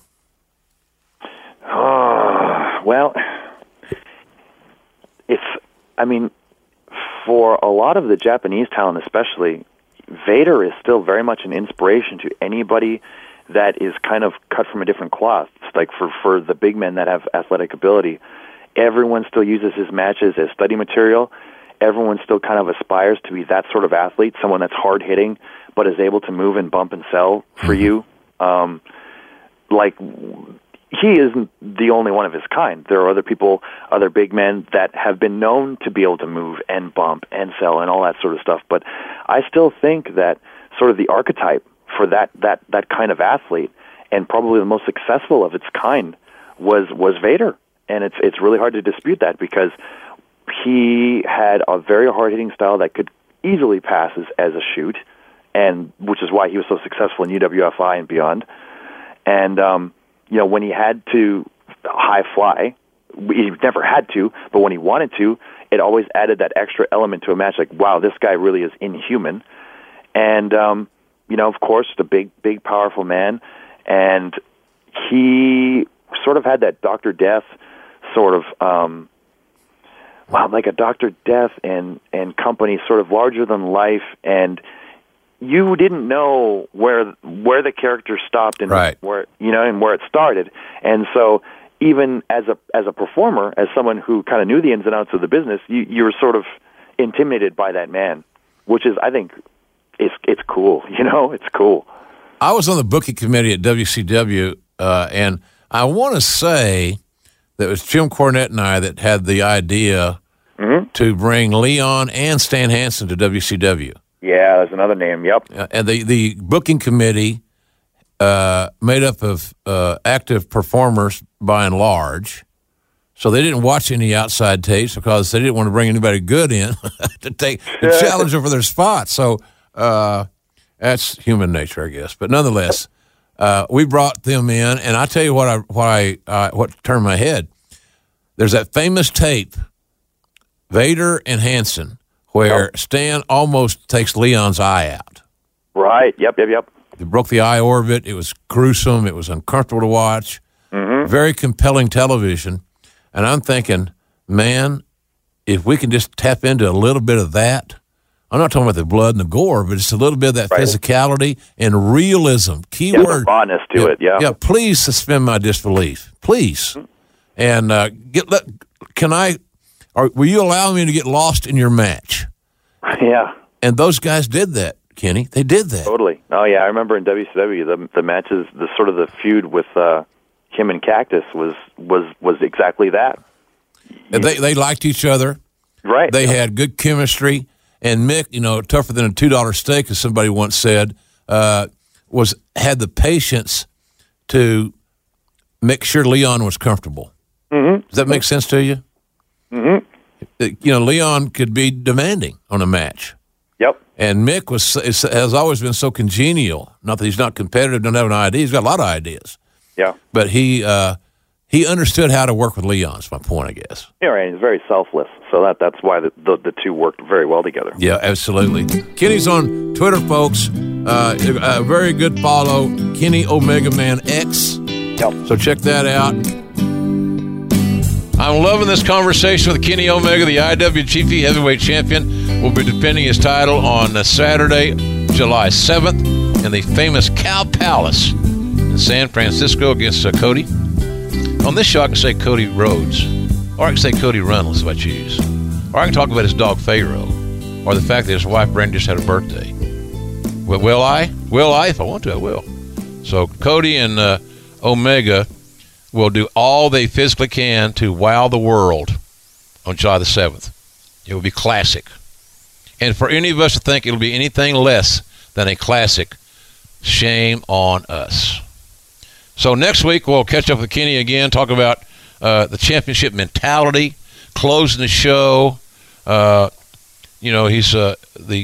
talking about his big event coming to Daytona Beach. His crazy schedule. Dave Meltzer star ratings and how the guys in the locker room perceive that.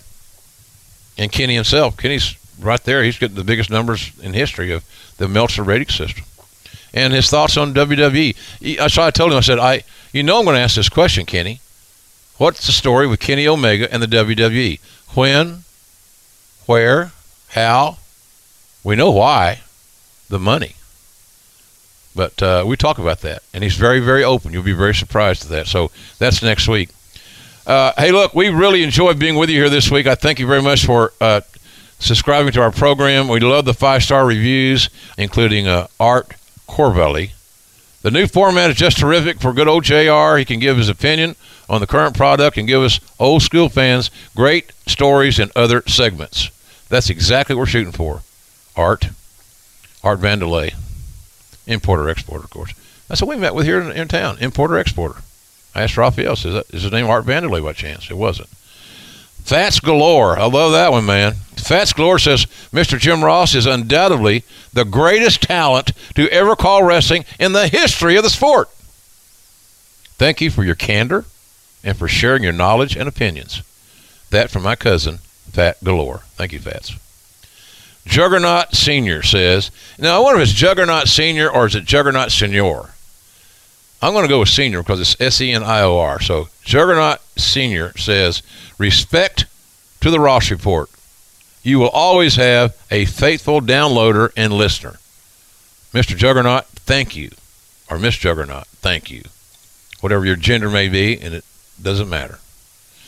Seriously, folks, remember to subscribe in Apple Podcasts, Google Podcasts, or however you listen to your audio shows. But remember, there's only one Slobber Knocker Audio. That's it, baby. Only one. And you're listening to it. It's part of your deal. It's part of your show. We're teammates here. So don't forget to leave us that 5-star rating that we hype about endlessly ad nauseum, for God's sakes. Check out the new Westwood One podcast app. Podcast galore, baby. 83 weeks with Eric Bischoff and Connie. I love those cheeks. I like that Conrad scene that Heidenreich scene with Conrad. He could be Michael Cole, and I could be Heidenreich, and I can get cheek to cheek with Connie. 83 weeks, Eric Bischoff and Conrad Thompson, the ubiquitous Conrad Thompson. He don't touch nothing, don't work.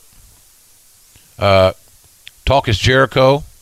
How this son of a bitch finds time to record 2 podcasts a week is amazing to me. I so admire Chris Jericho. ChrisJerichoCruise.com. Thank you very much. Rock Talk with Mitch LaFawn. Keeping It Real. 100 with Conan Carlos, my man, coming out of retirement. MLB. He's played third base for the Devil Rays. Carlos is coming out of retirement to wrestle in a very unique match for MLW. You can find out about it at MLW.com. Yes, the damn thing's in Queens, for God's sakes. Will you please buy a ticket and sell the sumbitch out? I'm begging you. The Raven Effects on our network. Hey, 20 years ago, I took the over-under. He wouldn't even be around. Thank God Scotty's still here. He's classic. Celebration Rock, the Rock and Roll Twilight Zone, so much more, folks, on the Westwood One podcast app. All you got to do is search Westwood One podcast in the app or Google Play stores today. It's a good deal.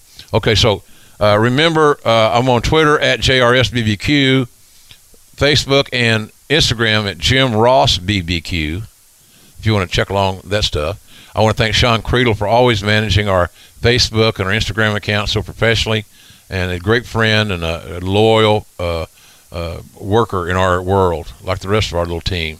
Raphael Morphy and producer Ted, the whole crew. So we thank them for their efforts, as always. And next week, part 2 of the Kenny Omega interview. Hey, 2 weeks ago, we had a 20% increase in downloads over the best week we had. And it was good because we came out of the box of the show as number 1. So we started out pretty good. Then last week, we had another 20% increase. So for whatever reason, in the last 2 or 3 weeks, the show has been hotter than hell. And we really appreciate it. I give a lot of the credit to my fellow podcasters here on the Westwood One network, because you can come to Westwood One and listen to so many great podcasts. You're bound to stumble across ours at some point in time, right? But nonetheless, we thank all you guys that are listening, and the growth of this show has been nothing short of incredible. And we thank you guys for that. It's all on you. It's all on you, and we do appreciate it. So part 2 of Kenny Omega next week. I'm off to catch a train to go to do a couple more shows. Then we're going to fly into Ireland, and I'm going to go hopefully toward the end of the week to the side of the Quiet Man. Hopefully I have some pictures on social media. So follow me on Facebook, where some of those folks, those pictures will be Jim Ross BBQ, and of course on Twitter at JRSBBQ, and you'll see my little trip hopefully to the John Wayne Quiet Man movie set. My first schoolboy crush was on Maureen O'Hara. That may be why I might just have a little bitty high cheekbone crush on Becky Lynch. Just saying. A little harmless. I could be Uncle JR. That's all. Something like that. Mentor. Old timer. But she's a classic beauty, like Maureen O'Hara. And there's nothing wrong with having supermodel cheekbones. I'm telling you, just saying. I got supermodel cheeks, several of them. But that's another story for another time. Multiple cheeks, where it goes. Me and Connie. Hey, between Conrad and I and Bruce, there ain't no shortage of cheeks around this business. We got them, man. Cheeks are covered here. Cheeks are us in the podcast land. Ladies and gentlemen, thanks for being with us. Again, somewhat irreverent this week, more than normal. We have no sleep. we got to go catch a train. I'm having fun over here with Kenny and Fiona and all the guys. She's a wonderful woman. It's his assistant. Keeps us around and travels with us. And such a wonderful person. And we appreciate a good staff here, man. It's good to be on the road. I told somebody last night, and our Monday night, last night, I said, I've done all these WrestleManias and Hall of Fame and Rumbles and SummerSlams and, all these amazing events. So blessed to have that run.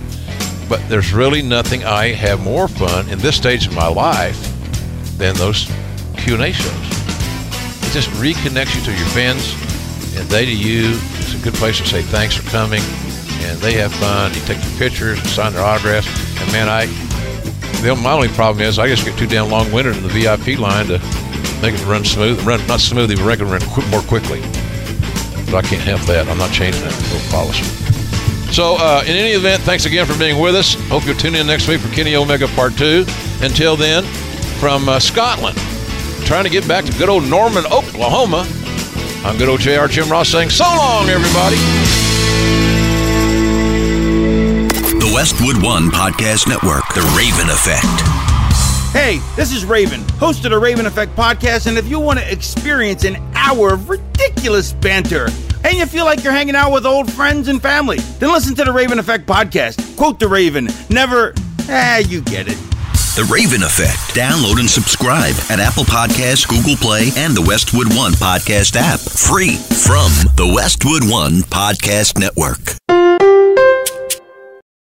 John brings his skewed sense of humor. Jeff brings tips to cut strokes off your next round. Together, it's those weekend golf guys. They'll pay a lot of money to PXG and Titleist and Callaway and on and on and on, right? How many yards do you think you're going to pick up with that extra driver? I think I can get an extra 5 to 10. What if I give you 15 to 20? You pay me more. Jeff Smith teaches on the sliding scale.